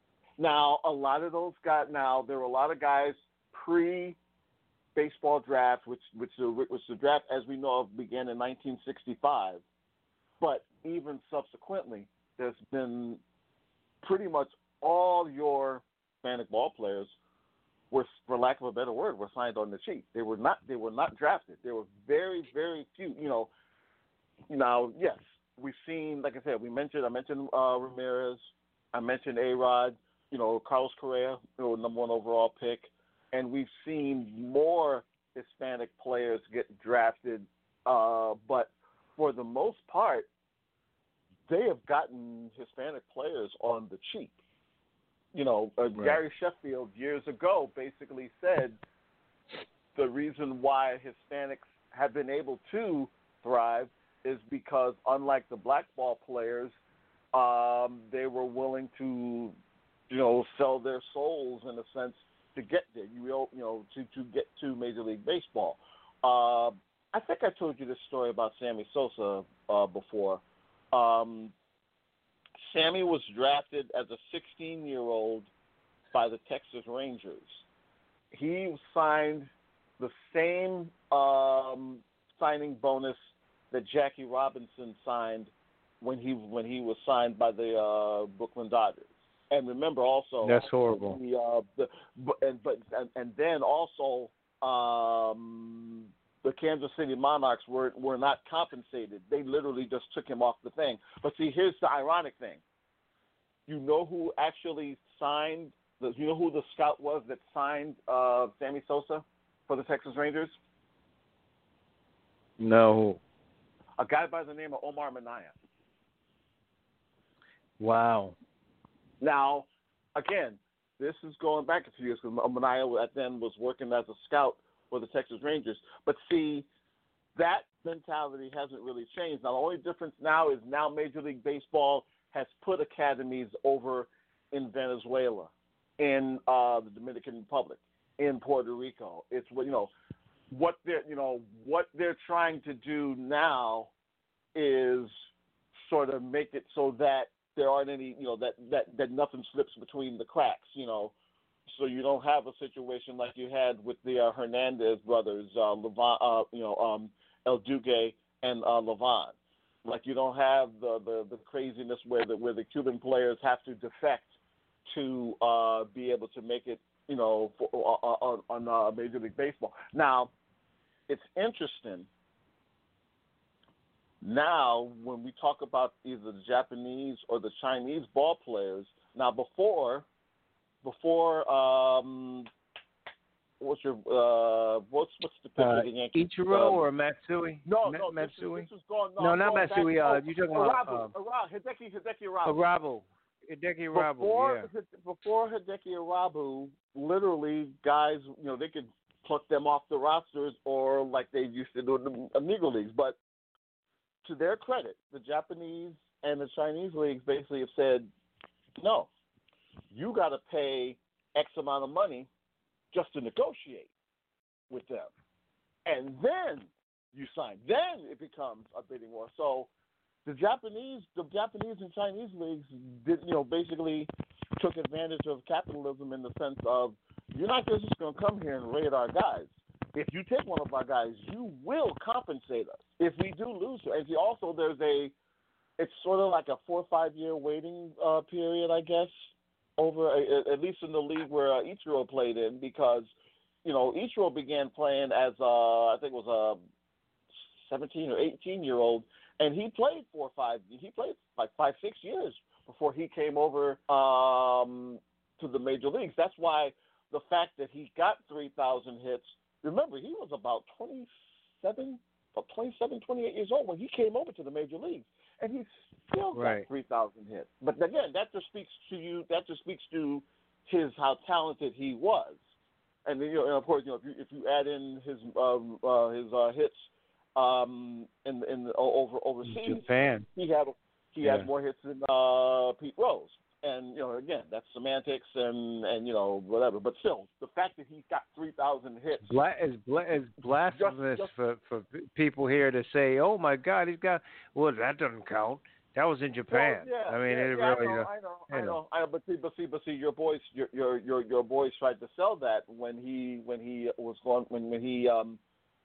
came to the Yankees. Because they actually had a freaking ceremony when he, in a sense, passed Rose.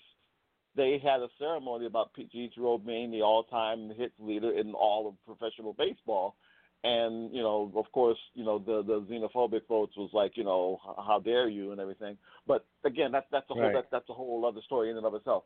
But long story short, to get back to what we're saying, on the surface, unfortunately, I don't think HBCUs are a player in this. I hope I'm wrong. I'm hoping that this can maybe whatever, but I don't. But on the surface, it doesn't look like that. I think just the fact that the guy who's running the league has an HBCU background, sadly, may just be coincidence. Now, again, I'd like to learn more. I'd like to know a little bit more. But again, just on the surface, it doesn't look like that there's an HBCU factor here, other than the fact that this guy, did some time at an HBCU. I hope I'm wrong on that. Yeah. I really do. And if you're just joining us, we're talking with Tony T. McLean from BASN Newsroom on the show. T, and just not to belabor the point, but again, not to compare. I'm not really not. But if we're talking HBCUs in baseball and we're talking the combine HBCUs in football, you really can't do the same to me in a sense, because the rosters in college, say football, HBCUs is different than the rosters in HBCU baseball. In other words, you got black and brown, and so we're all we all brothers and cousins and stuff in that sense. But you can't really have not a combine, but you can't really have like a separate draft, because I don't think the HBCUs thing was, especially with some schools feeling like I'm not HBCU anymore, and our rosters on these teams, on these baseball teams, are a melting pot. It's not even and again, I don't say this to disparage. It's not worth comparing, because number one, right. not every HBCU plays baseball. We had, right. you got to remember over, the CIAA, I don't even think has baseball anymore. There's only a handful of teams. Remember, Howard dropped baseball about 10, 15 years ago. Not every HBCU plays baseball. There's only a handful that do. And just to be real, when you look at the all league teams over the past few years, whether it be the MEAC, the SWAC, or whatever, a lot of the players who make are Hispanic, and yes, there are black, but the majority of the players who make the all-star teams and make the whatever are not black. Again, it goes right. back to the fact that we just start playing. A lot of HBCUs aren't playing baseball, and there isn't a feeder system in the HBCUs. There are probably more kids playing like in first pitch and all these other, I guess, versions of what we would call the club teams now. Right. Right. But the HBCUs, and I would wonder. It's not a factor. It's not a factor at all, and it's a shame. I mean, it's the numbers are whatever, but right now it's not a factor. It's just not a factor right now. And I wonder if it can't be. I don't know. It can't be the fact that that's not enough interest. If you again, HBCU campuses in baseball are more melting pot in terms of Hispanics and blacks and whites playing on the same team. So, I guess not generating enough revenue would be the biggest reason. I guess. No, it's this way. It's twofold. Again, it's a sad subject to bring up because of what it means to a lot of us. They're not playing. There's not a whole lot of us playing ball in HB. If we're talking about HBCU baseball, the numbers are not really. I mean, the numbers are not good. They're not there. Right. They're not there. Right. Now they've gotten better over the years, but they're still not. They're still not where they were even when we were growing up. Now there's still kids out there. There's still a lot of kids out there that are playing, but it's just. And yes, I think with the HBCUs, a lot of it has to do with economics as well. But see, unfortunately, and this will drift into another whole conversation. You got to remember, a lot of these HBCUs don't want to put a lot of money in athletics as a whole. Right. And baseball is not. Let's be honest. There's only maybe a handful of HBCU schools that really have prominent baseball. You mentioned Southern, which is where this kid's from. Southern's had a great history over the years. Southern, Ricky Weeks Jr., the late Lou Brock. Who else in Southern? I mean, they have a history. Bethune-Cookman, same thing, has a great history. Jackson State has had, players. Even Grambling. Grambling had Ralph Garr. Put it this way, the '69 Mets had Tommy Agee. That was pretty historic. Yeah. Well, Tommy Agee played for Grambling.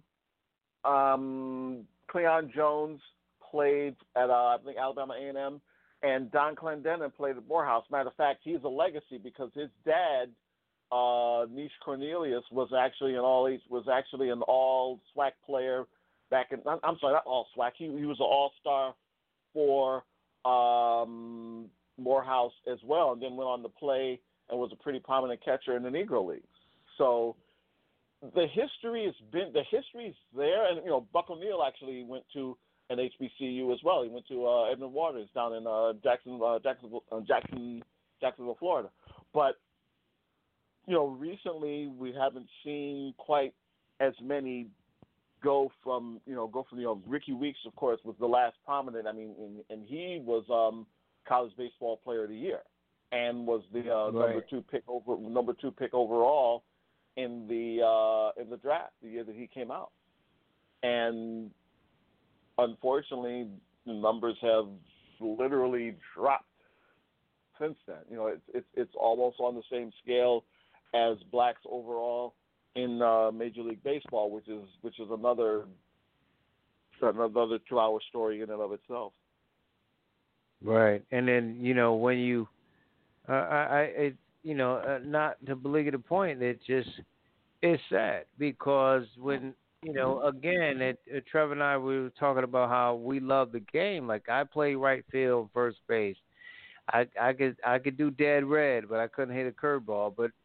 But I love the game. Like you had a glove in your hand, and there's a lot. It's got to be a lot of people out there that love the game. It's just a matter of how we connect that, because baseball's not going to do it. How we connect that to the people. Here's the thing.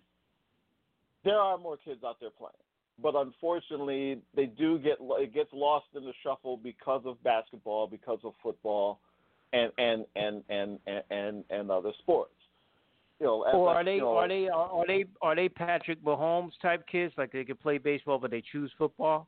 Are they that type of kids? No, there are kids. Well, again, you look at what happened this year what we saw happen with the Rookie of the Year this year for the first time since '84, where you had two black kids win Rookie of the Year, and they both look like that they're going to be around for a while. I mean, Lewis looks like he may, I know, you're trying to hype it up to. Just on the surface, Lewis looks like he may be, this generation's Ken Griffey for Seattle. The kid can play. Right. The kid can play, and he's already overcome. He had a serious knee injury early on, but he was able to overcome that. And again, last year we just got a brief taste of what he could do. Mercer. Oh, by the way, went to Mercer College. By the way, just for information's sake. But here's the thing. They, those two guys, and actually Seattle has a bunch of brothers on the team. J.P. Crawford, D. Gordon, and others. So again, what's probably going to wind up happening is that the numbers are going to. I know I sound like a broken record when I say this because I've said it a bunch of times on this show and other shows. The numbers are probably going to get worse before they get better. We're probably they can't get anywhere. yeah, because we can go back to pre-Jackie pre-Jackie Robinson, pre-Larry Doby. So yeah, wow. I don't think it'll get quite that bad, but I think it's going to get down to the point where it's irritating. And look, I always have this running joke where I'm one of 6 black baseball fans left in the country. I think it's up to 8 now, counting you and maybe Trev and a few other folks. I'm being facetious, of course, because there's more. But unfortunately, the sport does nothing to allure kids, and most importantly, they don't do anything to allure us. We, the old Jeff Red song, "Love Don't Love Me." That's my relationship with that's my relationship with baseball. I freely admit, if you put a gun to my head, my favorite sport is baseball. Yes, I'm a big football fan. Yes, I'm a big college basketball fan. But end of the day, I'm a baseball fan. But I'm embarrassed and I'm angry because the sport doesn't love me the way I love it. And two quick points, too, T. It becomes very, very tough to follow this sport, knowing all the BS that's still going on after all these years. Two quick comments, I guess, and I know what you'll say on the first one. It's already there, but if we go, pre-Jackie, Larry Doby, then all those we've seen in this climate, all those racist ones that say, yeah, we got our sport back, it's completely white now, come out of the woodworks. That's the first part. The second part is when you look at Patrick Mahomes, you look at Russell Wilson, and even Patrick Mahomes, I mean, we saw his father play. Don't forget Kyler Murray. Right, Kyler Murray, but I'm saying Kyler Murray got drafted. Kyler Murray actually got drafted by the A's. So right, but I mean specifically in terms of the talent with the pedigree, we've seen the Griffeys, right, father and son. I mean, we've seen Mahomes' father play, and he's a average pitcher, but all accounts they say that Patrick would have been even greater, a greater baseball player. So we're losing it there as well. Like they're choosing to throw it. He chooses to take his hits and maybe get a concussion and throw the football over throwing a 95-mile-per-hour fastball and being greater than his father. Well, and see, to piggyback on your first thing, a lot of those, allow me to be morbid. A lot of those folks are dying and dead anyway. That quote unquote want their sport back. And to be honest with you, a lot of the old curmudgeons now don't really like baseball now, and that has the color breakdown of the sport has really nothing to do with it. They just don't like the way the game is played. That's another 2.5 hour conversation in and of itself, but. Although I've heard some Met fans and Yankee fans saying, "Boy, this is like little Tijuana. This is like little Mexico. This is like little." But here's the thing. I've said it before and I've said it again. And sadly, on the heels of Dick Allen passing away, only difference between Philadelphia, Pennsylvania, and Philadelphia, Mississippi is about 700 miles. That's right. That's the only difference at the end of the day. But unfortunately, because again, you bring up the Griffeys and here's the thing. When Bonds and Griffey played their last games, they were the last sons of former ball players that were on Major League rosters. So, now with spring training start, we're like 50 days away from pitchers and catchers right now. Right. 50 or 60, I believe it is. Right now, there's, I can think of one player, one ex-player's son that's playing right now. Delino DeShields' son was with Texas, I believe, or with Cincinnati this past year. I forget. He was on someone's roster this year. Off the top, that to me, that's it. That's it. And wow. see, I thought CC Sabathia had a kid that was coming up through the rank or something like that. I thought. No, it wasn't. Maybe it was someone else. Yeah. Now Dusty Baker's kid got drafted a few years ago by the Giants, but again, I think he's either, I don't know, off the top of my head, I have no idea if he's even still playing ball or what have you. But like I said, there's not a feeder system in the HBCUs. There's only a handful of kids that are coming out of the white colleges, so to speak, and you have if you follow it on, say, the Sandlots and some of the and some of the club teams, yes, there are more out there playing, but again, it goes back to what you were just talking about. They're playing now. Are they going to be the next Lewis's, or are they going to be the next Mahomeses and Murrays that go on to play the other sports? And see, and recent history will tell you they're not coming to Major League Baseball. And I'd like to be wrong about that, but I don't think. Sadly, I don't think it's. Put a gun to my head right now. I don't know if we'll see that surge within the next, say, 5 years, 5 to 10 years. Yeah, I would love, and I hope I'm wrong, and I hope I'm wrong. I really hope I'm wrong. I would love, but it doesn't look promising. It doesn't look promising.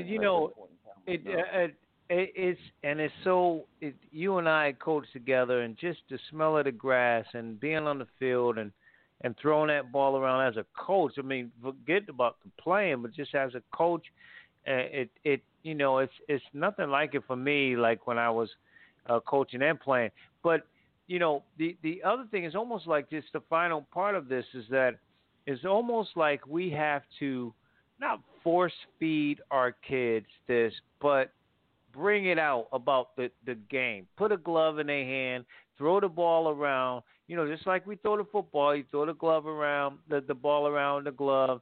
You go out to the field and you let them see, the beauty of the game. And in fact, you can make a ton of money in baseball if you're really good. I mean, if it's about that as well, there's another angle to it as well.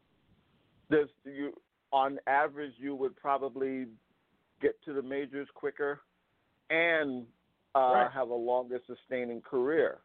I mean, they don't, what's the old line? The NFL stands for not for long. Now, thank goodness, at least on Mahomes' part, he's pretty well set. He just signed for 100 pounds of money. Russell makes pretty decent money, and I think as Murray develops even more, he'll when his payday comes up, barring injury or what have you, he's gonna do well. But see, the thing is, with football, you got guys. You still got guys like Jalen Hurts. You still have guys in waiting, like Mr. Fields down in Ohio, or Mr. Phoenix down in Indiana, and so on. And of course, you got the HBCU kids. Now, put it this way. It's in now. We talked about the different phenomena going on in HBCUs now, and we all know that Deion Sanders, was hired by Jackson State as their head coach, and he brought his son to Jackson State to play quarterback. What are the chances? Now, I'll put it this way, and again, this is a hypothetical, but we probably already know the answer. What are the chances of Sanders' son waking up one day and saying, "Dad, I don't want to play football anymore. I don't want to play baseball." Right. Which would be interesting because his father played both sports. He was better at one and played the other. Played the playoffs, and that's that. Yeah. Much to Tim McCarver's chagrin, he did play football and baseball in the same day. That's right. But no room for it in the game. No room for it in the game. Well, see again, Tim McCarver. And therein lies another reason why. Because see, the one thing I think that's the reason why. Again, I think the numbers go down is a lot of these kids. Look, they're in the age of the internet and the 24/7, sports news frenzy. So they see what's going on. They see the kind of scrutiny that LeBron goes through. They saw the kind of scrutiny that Sanders, went through and everything. And I think they say to themselves, if I'm gonna play a sport, let me play a sport that I like, and most important, let me play a sport that's gonna cater to me. Now, Again, baseball has failed over the years in doing that, and that's one of the reasons why I say, if the numbers are going to have to go up, it's going to have to be done on a grassroots level. It's going to have to be done on different levels. We cannot, if you're going to sit around and wait for Major League Baseball to have the come to Jesus moment, good luck. It's not going to happen. It's not going to happen. I guess, Trevin had mentioned how some of the sports, some of the black media will handle it. He had brought up not BT, but Jet Magazine, and how they would feature black ball players, Major League Baseball players, black ball players, in the magazine. And there was when Ebony was at his height. Well, more so Ebony than Jet. They would devote what they would do every year around baseball, right in the middle of baseball season. They would have a one article where they would talk about baseball, and basically they would basically show you all the black players on the major league teams. Now, unfortunately, they could do that in a pamphlet right now, but again, it speaks to how baseball and how it's looked on in the black community has changed over the years.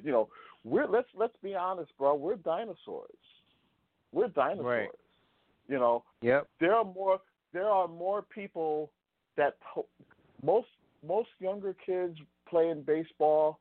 They play it on their computer. Right. Let's be honest. They play more. They know more about it through EA Sports than they do from MLB Network or they know of it, but they're not, and maybe they may dabble in fantasy baseball possibly, but that's about it. Yeah, you're right, because my kids will play it outside, but they can tell me who the Griffeys or the Jeters or even coming even to this time are based on what they played on the Xbox. But here's the thing. We were talking like this horrible. I think it was either you or me who were talking about this. Kids still wear baseball caps, but they're not Major League Baseball caps. They're usually NBA teams, NFL teams. They may wear a Wiz Khalifa hat or a Chance the Rapper hat or a God forbid, a Kanye West hat. But most of your baseball caps that they're wearing, they're not wearing Major League Baseball teams. I mean, yes, you'll see Jay-Z with his Yankee hat, and what he always says, he says he made the Yankee hat more famous than it was. Like that's a whole other story. But see, that's just a front runner thing. When the Yankees are winning, right, everybody wears a Yankee hat. When the Yankees aren't winning, they go hide out. It's more of a status thing than anything else to have a Yankee hat. Anything else? Yeah, and if they are wearing a Met hat, they probably lost a bet. Well, we know definitely you're a Met fan, and you wearing a hat, you definitely wear it proud from being a Met fan. Even though your father, God rest his soul, was great, I don't know what happened to you with the Mets, and he's a Yankee fan, so I don't know what. I've been telling you the story for years. I became a Met fan out of spite. I got I tired. know, and I'm like, I got tired of the Yankee propaganda. See, and that's why you were cut off. You were cut. Your string of Peloponnese are gone because of you defecting from the greatness of the Yankees and going over to the Mets. I just want to let you know. Blah blah blah blah blah blah blah blah blah. Oh, geez. One last thing I want to ask you is switch gears to the HBCU. FAMU, Bethune-Cookman, of course, deciding not to play any of fall sports. And how does that affect them, the conferences, and more importantly, moving forward? As of course, they're going to be leaving the MEAC. It's sad that it had to end like this. I think because they were charter members. Well, we're not. They were charter members of the MEAC, and the fact that that it had to end like that, that the pandemic really basically, for all intents and purposes, ended their association. It's sad. It's very, very sad because it should have ended a lot. I mean, it's bad enough, I guess, that they're leaving, I guess, but I think the way that now that they're leaving like this probably just adds even more to it. And again, it's not of their own doing. It's just, look, the pandemic has been, we're everything and anything we do is being affected by the pandemic, and it's very unfortunate because it should have been. I mean, in retrospect, Hampton's leaving of the MEAC was a lot more smoother than what this is going to wind up being. Right. That's the sad part. And remember, there were a lot of there's still a lot of butthurt people in regards to that as well. Yeah, and for some people it's somber and surreal. Let's not forget with A&T. So I mean, it's a lot of 2020 in terms of those. We don't know. I mean, obviously with the COVID, we don't know what's going to look. 2021 is going to look like. We don't know how HBCU basketball just on the surface. And remember, I told you last year I was 10 minutes away from the Scope in Norfolk State for the MEAC tournament, and got the text that the NCAA has shut everything down.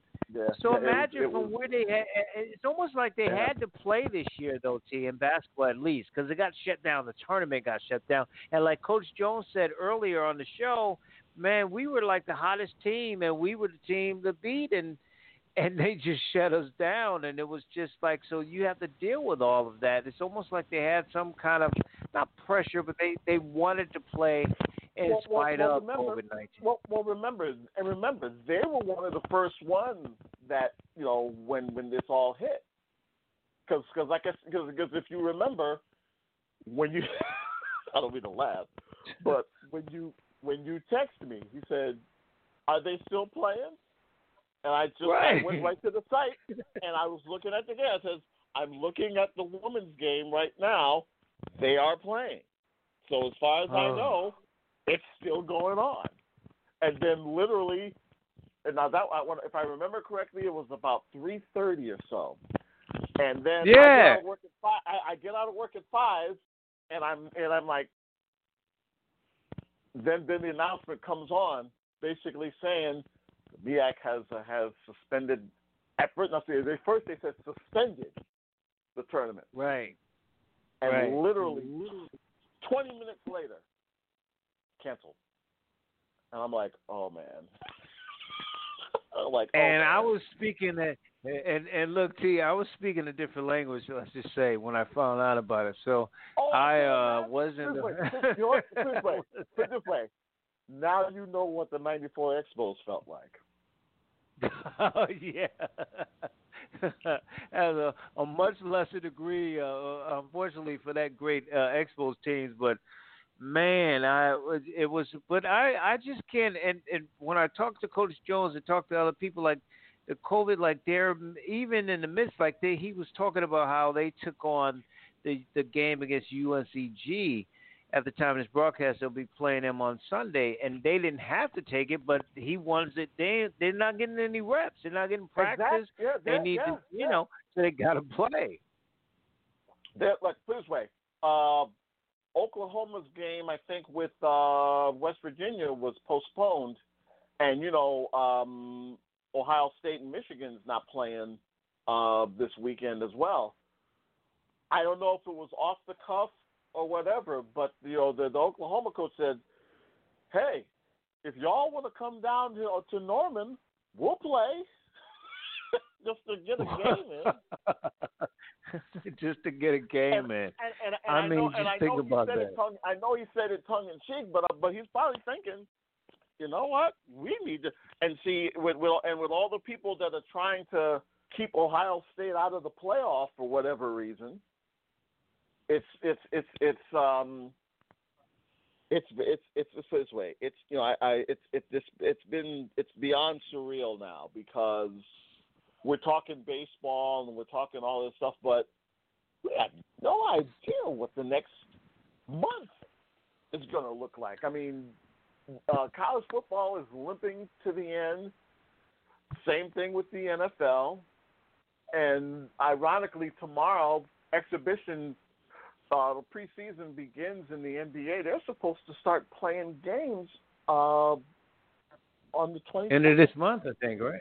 Yeah, yeah. And T, I had a caller that said to me, like, an HBCU, I won't get into the names or anything, but the HBCU moving to a PWI has an advantage because the PWI is going to play. No, I mean, games are getting canceled everywhere. Like, what? How do you figure that out? How do you figure that out? Unless he's been hiding under a rock since February, the game versus number 1 and versus number 2, albeit early, that got canceled. UConn had a game here scheduled with NC State, that got canceled. The women's game next week on the 15th has already been canceled. Right. It's like, what are you talking about? I mean. It's and these HBCUs are not going to the SEC. So, what are you talking about? You're not going to the Power 5. They're going to other PWI, but they're not going to a Power 5. So, how do you even justify that statement? Put it this way. It's to coin an old phrase. It's rough all over, and it's probably worse for the colleges than it is with the pros. Because see, look, let's be honest here. Everything is money driven. Everything is being money driven right now. And the you see, basically California has basically said you can come here, but you can't play here.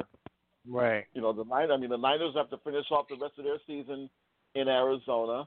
The San Jose Sharks may have to start their season somewhere else if they do start. And see, the NHL is not even thinking about starting until January at this point in time right now. Right. So it's nuts. On top of the fact, you in my home state of Connecticut, I know here in Carolina, they going back to curfews. Like, how do you even justify anybody doing anything in any place, whether it be, again, we get it, like with the SEC, they print money or whatever, but this virus, the virus don't see money, though. The virus don't see money. No, it don't. It doesn't at all. And see, look,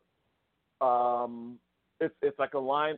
I've been saying this line almost, it seems like, since sports started coming back. There's a payroll to be met, or in this case, payrolls to be met, and right. that's the only thing that's driving this. That's the only thing that's driving this with the NFL, because even with all these, even with you got the Patriots and Rams tonight, and there's a handful of college hoops games, and like I said, the NBA's preseason begins tomorrow. Look, I got in my email today. Don't forget, NBA League Pass is available right now. Yeah, I bet it is, for a discount price too. If they play in the bubble, they probably keep the same price. But remember, they're not, as of right now, they want to play in empty pro arenas. As of right now, they're not. They've got bubble be damned. Right now, they want to play in the arenas. Matter of fact, the NHL, they're trying to devise a thing where they break it up so that all the Canadian teams play in Canada and just play amongst each other. They have the Canadian teams play Canadian teams, the U.S. teams play the U.S. teams for the 50-game season. Wow. Yeah. Think about that. That's just totally. And they're not, and remember, they're not even thinking of getting started until January. Right. And remember, the NHL and the NBA got kudos on how they handled everything. So it'll be interesting if baseball makes any adjustments. How do you say kudos backwards? Because that's basically what they're doing right now. Because they're going now I do think the NHL is trying to find one neutral site in Canada and one neutral site in the U.S. But I could be wrong. But now the NBA has basically said, empty arenas. They want to go back to the arenas, and they're going to do like football. They're going to try to maybe put people in at a little bit of time, put people in a little bit at a time. I was watching the fight the other night at Jerry's place. They were able to sneak 12,000 people in there. Now they were spread out. They were able to spread out, and remember that place seats. I think you can get 100. You can cram at least 100,000 in there. Yeah, so at least 100. 110. They were able to get 12. They were able to get 12,000. And they spread them all out. Everybody wore masks, and But see again, it was there's a payroll to be met. The UFC is still having their stuff. The WWE is still in their little arenas having their little things. It's surreal. It's been very, very surreal, and after seeing the NFL flex and reflex, and I thought that Steeler-Raven game was going to wind up being played on Christmas Day 2021, the way that they kept pushing it back. Right. Yeah, and they definitely have been. It's definitely not about, for me, with the NFL, about but safety, it's a pick and choose. They want to get that marquee matchup in, so they're gonna make sure that game's played. The other ones they want to. Here's to show you how much things have changed. The Browns-Giants game has been flexed to Sunday night. Originally, I believe it was the Niners and Cowboys. They have put that sucker to 1 o'clock on Sunday. Wow. Yep. Because there you go. For all intents and purposes, that's the playoff implication game. Yeah. You're right. You're absolutely right, and the NFL is definitely cha-ching. You know, that's really what it boils down to. And see, their ratings have been up down. It's because see again, I go back to what I was saying a while back. People, your hardcore sports fans are going to watch. They're going to watch, but a lot of where these leagues like to make their money is the marginal quote unquote sports fans. And most of your marginal sports fans now are like, I'll watch the game. Maybe I'll watch the game. Maybe I'll watch something else.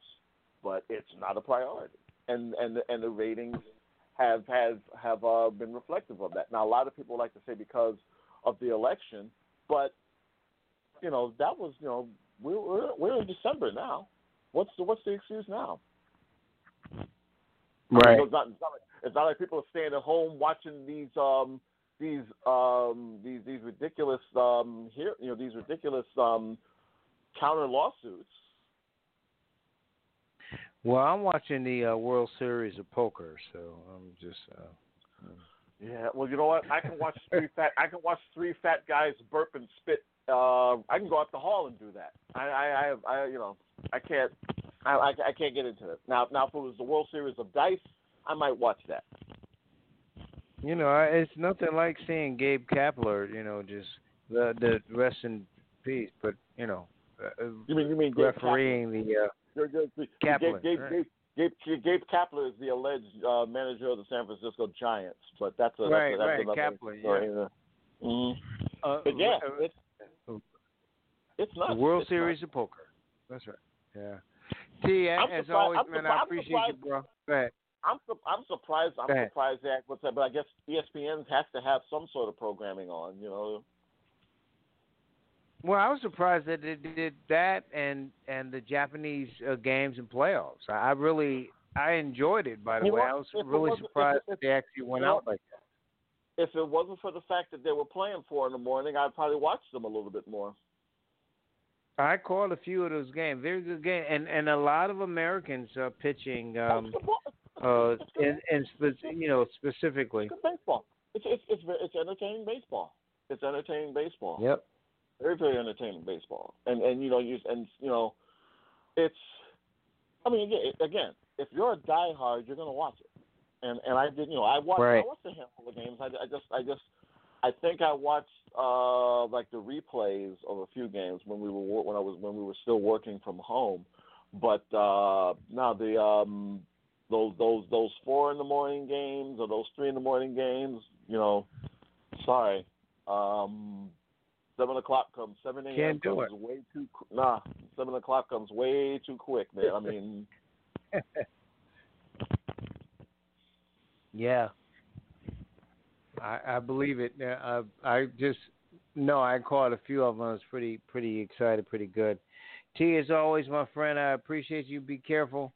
Happy holidays. We'll talk with you next week, man. Be safe. You too. Take care. Thanks, man. Mm-hmm. Tony T. Mac McLean, of course, he is the editor-in-chief of Black Athlete Sports Network. Please do BASNnewsroom.com, BASNnewsroom.com. Check him out. If you missed any part of our broadcast, wherever you are, you can go to our website, thebachelornewsradionetwork.com, thebachelornewsradionetwork.com with a T, and you can listen to the broadcast or the interviews in its entirety. Follow us at Pad Nation on Facebook, Pad Nation, the number 2 at Twitter, LA Bachelor Instagram, and, of course, LA Bachelor at YouTube. Anchor, TuneIn, iTunes. We're all over the place. But, of course, the main place to get the show is to go to our website, thebachelornewsradionetwork.com, The Bachelor with a T, newsradionetwork.com, thebachelornewsradio.com. Enjoy. We will talk with you very soon.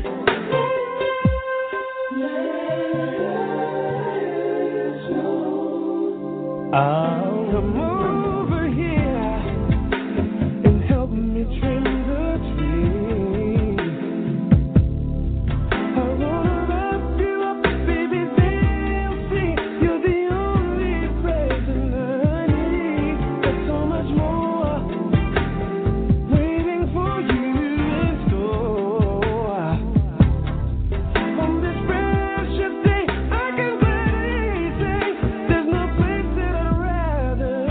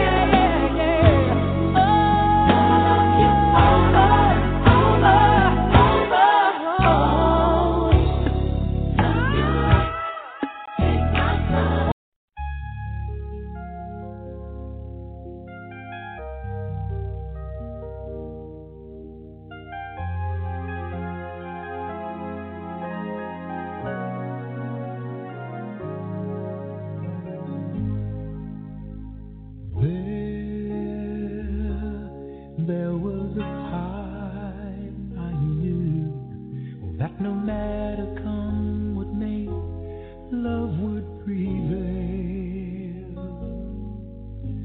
And then inside the dreams I knew came the question, love is fear, can true love fail? Then I would miss the childhood wish, and haven't I sung to you of the knight in armor bright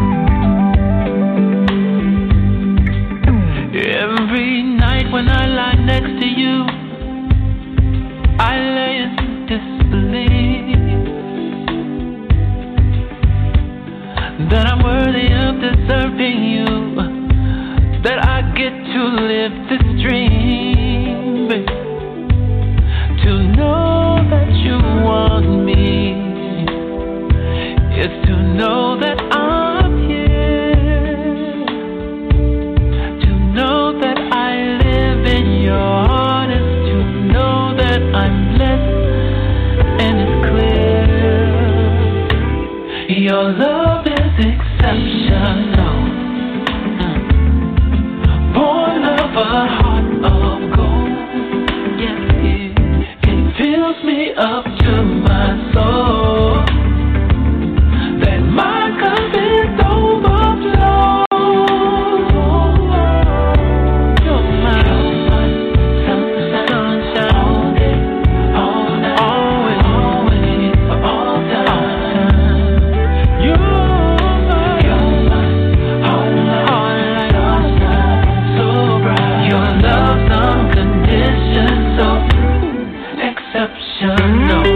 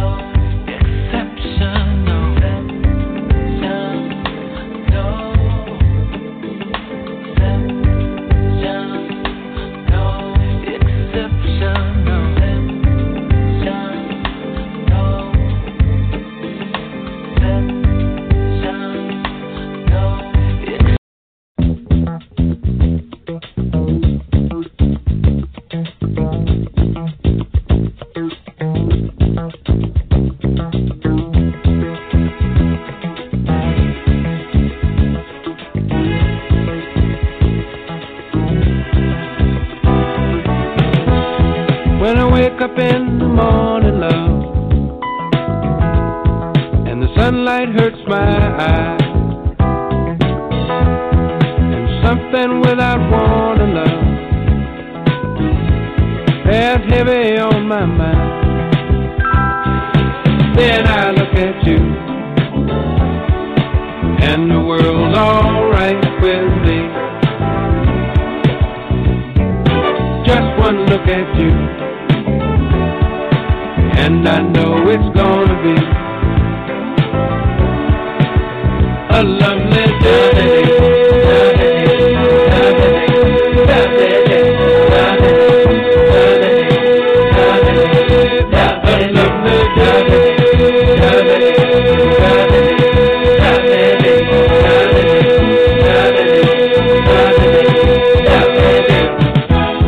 When the day that lies ahead of me